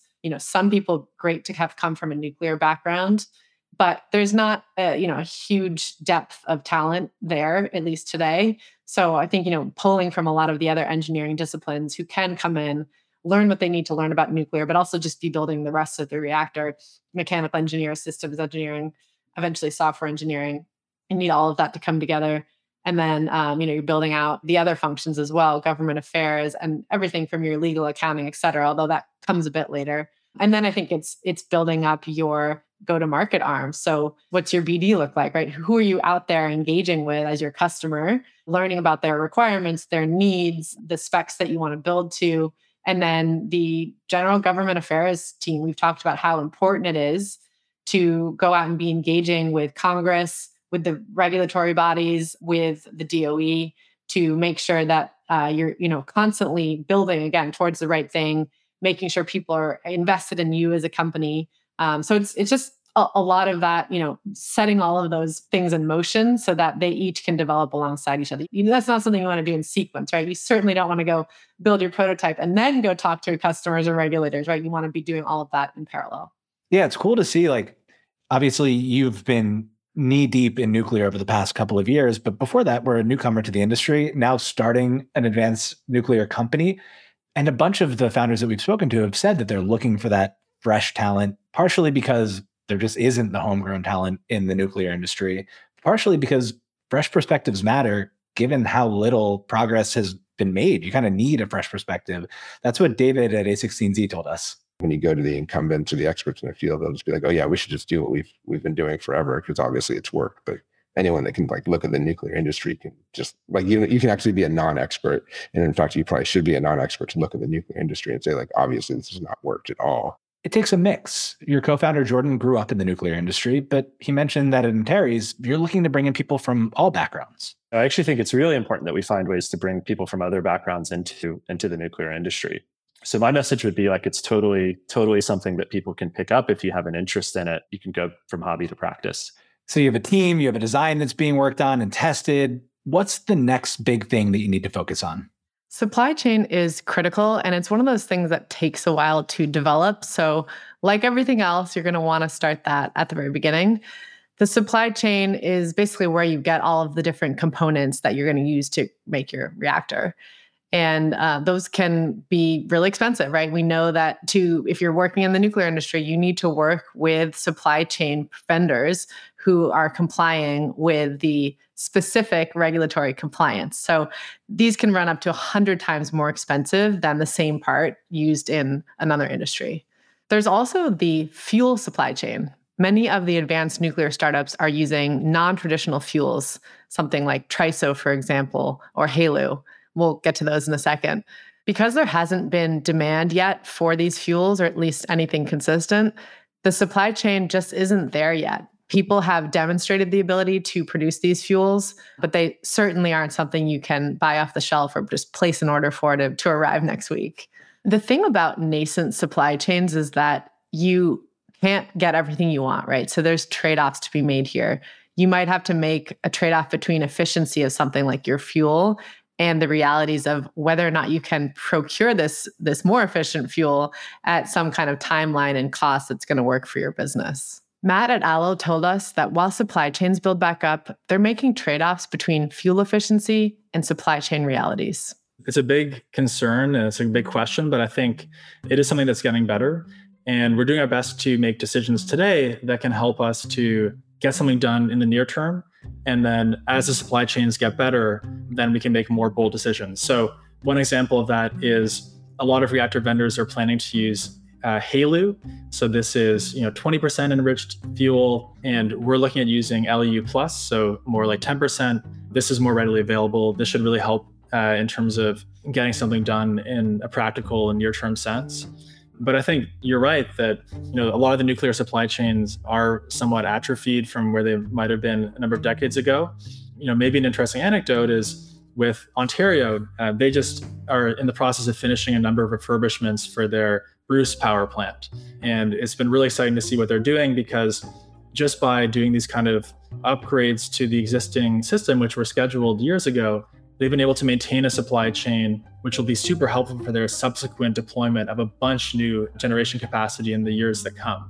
There are some cases there where things are kind of hanging on by a thin line, but I think as more nuclear developments happen, that muscle will build back up just naturally. And it almost comes back to the buzzing bees analogy, where the more interest in nuclear, the more things that are happening, the more that supply chain gets built out. It's a positive snowball effect. So in summary, we're trying to make the right choices given the atrophied supply chain of today, given those constraints. And then we'll do our part in bolstering nuclear's image and trying to get stronger supply chain just by spreading the good word and hoping that more and more deployments happen. And we'll do our part as best as possible in that. Supply chains seem like another strand in this Gordian knot that we talked about in episode 3. If reactors aren't being built, if there's regulatory uncertainty surrounding the approval of certain advanced reactor designs, it makes rational economic sense for potential suppliers to stay offline. They don't want to spend the CapEx and go through all the pain of producing a product for which there might not ultimately be buyers. But if the fuel isn't available, it slows down the companies that would become the buyers. This is a really interesting place for government to step in and play a role here in standing up a supply chain that is not yet healthy on its own, right? When you have a brand new industry and there's that chicken and egg problem. Earlier this year, the Senate voted 96-3, so almost unanimously, in favor of a bill to accelerate the availability of domestically produced HALEU for advanced reactors. And this is just a really big step in saying us as the government, as Congress, would like to support this advanced reactor industry getting off the ground. And here's what we're doing to, support from the fuel side. So we've talked about HALEU fuel a couple of times.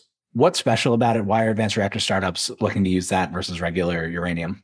HALEU fuel, high assay, low enriched uranium, is enriched to a level that is between 5 and 20%. So that's higher than existing fuels, which are in the kind of 2, 3, 4, 5% range, and lower than highly enriched uranium, which you'd use for something like atomic weapons. So people like this middle ground, better fit for smaller designs that you want some more enrichment in there than the just purely low enriched uranium.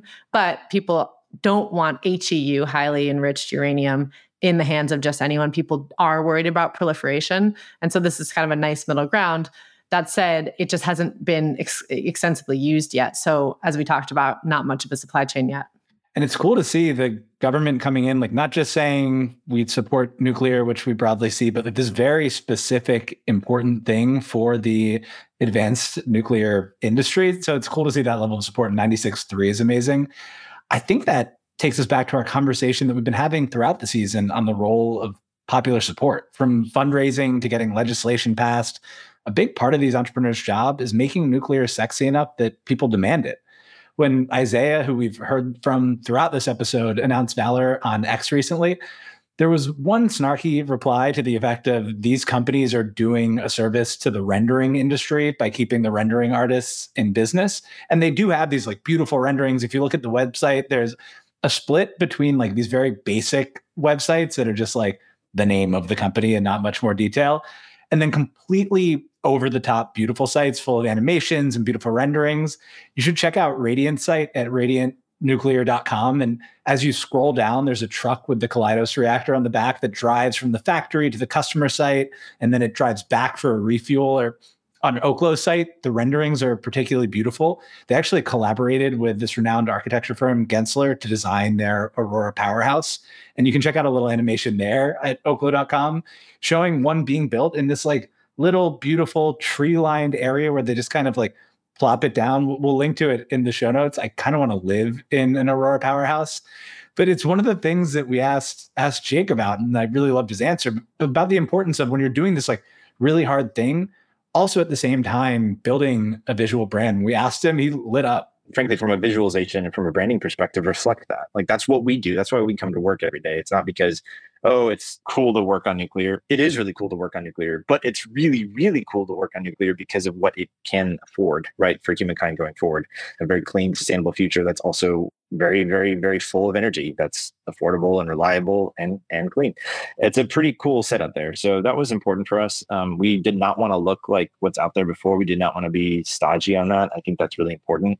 Accordingly, we wanted to take an architectural approach that was functional and beautiful. So we spent some time, internally and working with some great firms to support that. And, I think that's a core thing for how we want to approach what we're trying to do with respect to sort of the imagery and the visualization of what these things can bring to bear.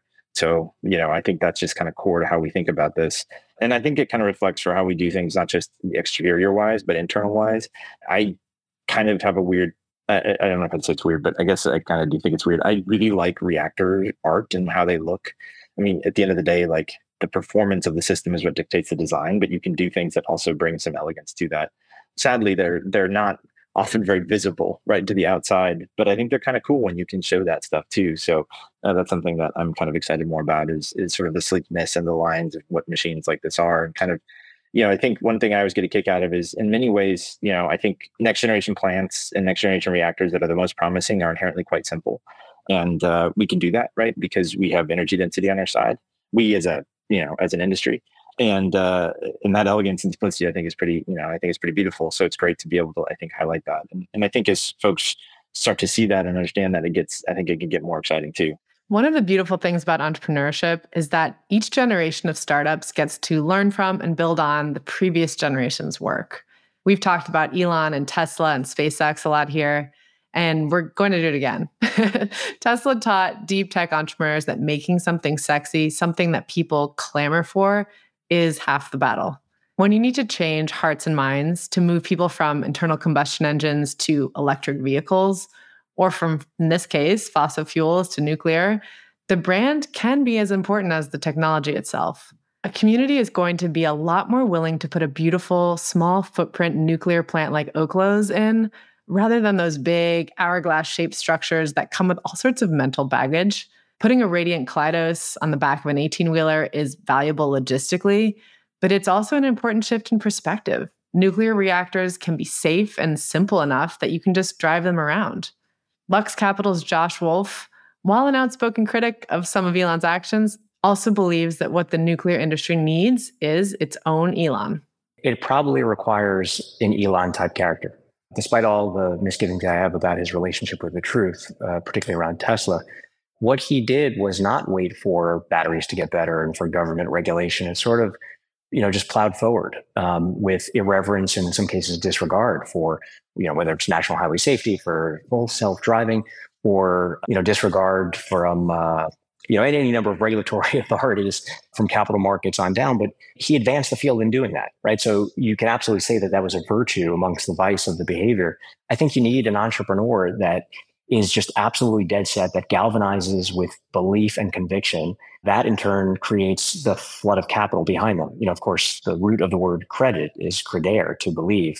And that's what you need. You need people believing. So it starts with belief, and that usually starts with an entrepreneur that is so dead set that at first people have that Gandhi-like view of, they laugh at him and then they join him and then he wins or she wins. So while Josh's plan sounds like a risky path that would require a particularly brave founder, there is kind of recent precedent. It's exactly what Anduril's doing in defense. When Palmer Luckey started Anduril in 2017, defense was the black sheep of the tech industry. Outside of Palantir, big tech companies and their employees wanted absolutely nothing to do with defense, with the DoD. Listening to Palmer tell his story, he was a pariah in Silicon Valley for starting the company, and especially for working with Customs and Border Patrol. But in the meantime, while people were ignoring the defense industry, Anduril built something that leveraged tech's unique advantages, a suite of defense products built on an AI-powered operating system. They hired mission-aligned talent, and they chipped away until when Russia invaded Ukraine, defense all of a sudden became sexy. Palmer Luckey is like an Elon-like character in a space that needed one. But instead of flaunting regulators, Anduril has worked closely with the DoD, as you pointed out earlier, since day one. Of course, there's still some disregard for capital markets. Luckey called public market investors Wall Street weenies in a recent interview, which I absolutely loved. But the company is exhibiting a balance of brashness and seriousness that might become the new playbook for deep tech companies, especially ones in an industry as highly regulated as nuclear. In that playbook, there are a few lessons that advanced nuclear startups can take away. One, leverage the technical advantage.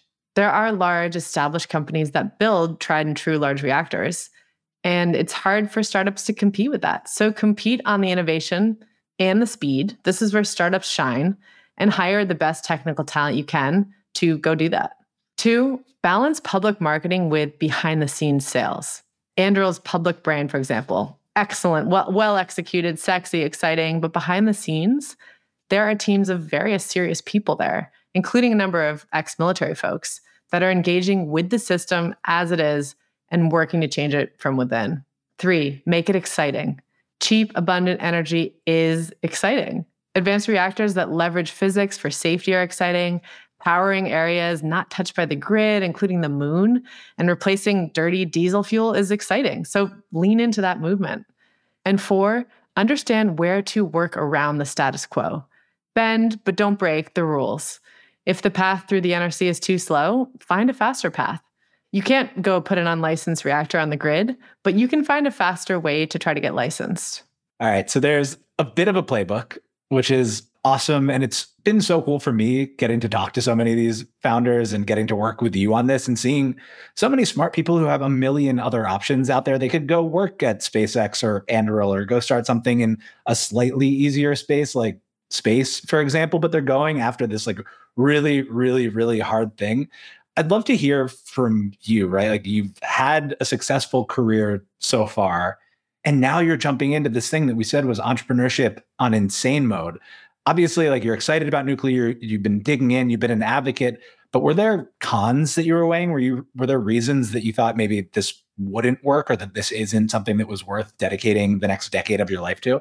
Well, I'll start by framing it in the mission here of energy abundance to me is just too important to not work on. And so I just feel personally drawn to it. I think a lot of other people who are working in the nuclear energy space or any other like hard industry like this is probably just feeling some pull to do it because it is, as you mentioned, like there are the deck is stacked against you in so many ways to be a small nuclear reactor company. I mean, we've gone through a lot of these already, but the regulatory environment is no joke. It's extremely expensive. It's extremely time consuming. Unfortunately, I think it's just one of the things that puts companies out of business, right? To last and to endure that long through that long of a process is really difficult. Same thing goes for your sales cycle, whether you're selling into the military or selling into some space companies or into commercial where you actually just need to go through the NRC first. And any way you slice it, you're working with the national labs or other, national testing facilities to do this. There's just bureaucracy everywhere you turn. And what I find challenging about that is it's somewhat out of your control. Not completely, right? You do your best to influence, ingratiate yourself, like whatever you can do to move through that process quickly. But it's not one of these things where it's like, hey, how much can I stay up all night coding to ship my product? It's just a completely different paradigm. And I think that can be one of those just very, very tiring processes. And it's also, multi-year endeavor, right? It's something where, when you're building in the real world with the atoms and like in hard tech, you have again, much longer timeline. And so your tenacity level needs to be even higher than shipping something on the software side, for example. So I think there's so many challenges here, but I think anyone who's working on this is probably like me, believes that the world will be a better place with more nuclear energy. And so give it your all, give it a go, and get as many people to be supporters and influencers around you, right? To like change the narrative and collectively say, we have this moment, we have this opportunity now. We need to unblock this technology and allow it to flourish. Hell yeah. One of the things that I just like generally, and we touched on it on this idea that kind of entrepreneurs get to learn from what's happened in the past. You've had 70 years since Admiral Rickover wrote about paper reactors versus practical reactors. How does that play into the way that you're thinking about product development and building the reactor? Like knowing that things are going to look good on paper and you won't know until you get down the line. I'm sure we have better software now. I'm sure there's better ways of doing it. Like, what has the industry learned on that front over the past 70 years? You're so right to say we do have much better simulation software now. But as like anything else, you don't want to get bogged down in the design phase, right? You don't want to just be sitting on your computer simulating all day. So you still have to get to cutting metal as quickly as possible. And the way we're thinking about it, at least, is how can you build something subscale as quickly as possible and get that to testing as quickly as you can so that you can validate that a lot of your assumptions and your online computer modeling are actually valid in the real world. And most of the time, that's not actually the way things work, right? When you test things in the real world, they don't actually go quite as expected. So you need to go back, make your tweaks, try it again. And so this is, again, we're going to mention Elon one more time here, but he's done this so well with Tesla and with SpaceX, as have many other entrepreneurs, which is to just say you must constantly be iterating, trying things, being with the hardware. And so the goal here is to move away from being a paper reactor to an actual functioning reactor as quickly as you can. It was Brett Kugelmas, right, who said that he thinks that we should have more nuclear meltdowns. I would say maybe a difference with SpaceX is that we don't want like full explosions of the products, which, as we've talked about, physically like kind of impossible now. But I guess a last one, and one that I'm curious about, it almost feels like, in a normal industry, you're racing against your competitors, but you're almost all gated by the same thing now. Like if the NRC passes a Part 53 that is clear and easy, and there's a path to market that makes sense, you kind of all win. Is it a more collaborative environment? Are you working with others on the regulatory side? Or is it still this really competitive thing where you're like, whoever gets to their first use case first can get to the second and kind of build up to larger and larger scale? Oh, there's so much opportunity for collaboration here between startups. There's already been some discussion. I'm sure there will be a lot more. in terms of what do you want to see from the Department of Energy, for example, or the national labs to better support this nascent microreactor or SMR industry. So there's definitely opportunity to, whether it's improve the regulatory framework or the testing environment, the facilities, working in collaboration with other startups is going to be a win for everyone. There's still going to be like, well, let the competition fly in terms of like how you get through that regulatory framework, or like how the testing actually goes at that facility, and how you actually end up selling to your customers. But in terms of just opening up opportunity for multiple players, like we all should be absolutely in favor of that and working together towards that. It sounds like such a fun environment. I guess last one. For you, what does success look like for Antares and for your just kind of career in nuclear? I think it's ship your first reactor. That is the day I'm looking forward to, is like you've actually sold and brought a reactor online. And that in and of itself would be just huge success in my book. But bigger than that, I mean, that's the first milestone we're aiming towards, is just building a company that can proliferate these, right? To say like, we're going to bring energy and abundant energy to all corners of the earth, and hopefully, have reactors of different sizes for different use cases. And I would love to see the entire industry flourish, right? Like there will be, in a success bull case here, multiple very, very successful companies, because we're going to need so much more energy. If we want to be replacing fossil fuels, we're going to need even more energy. So there's just room for so much here. And so I think there can be many, many winners. I'm rooting for all of you in particular, but rooting for all of you. It's just it's such a cool thing to be working on. If I were a little bit smarter, I think I'd probably be working in the nuclear industry. I think this is the job here, though, to say like, hey, get the word out about what nuclear is. Honestly, 2 years ago, I didn't know anything about it. It's just one of these like great cases to say, the more people who just like show up, get involved, learn, hey, try their hand at working in this industry, like the better it's going to be, the better the outcomes are going to be. Amen. Well, this, I think, has been my favorite episode that we've done so far. It's been so cool getting to hear directly from you on it.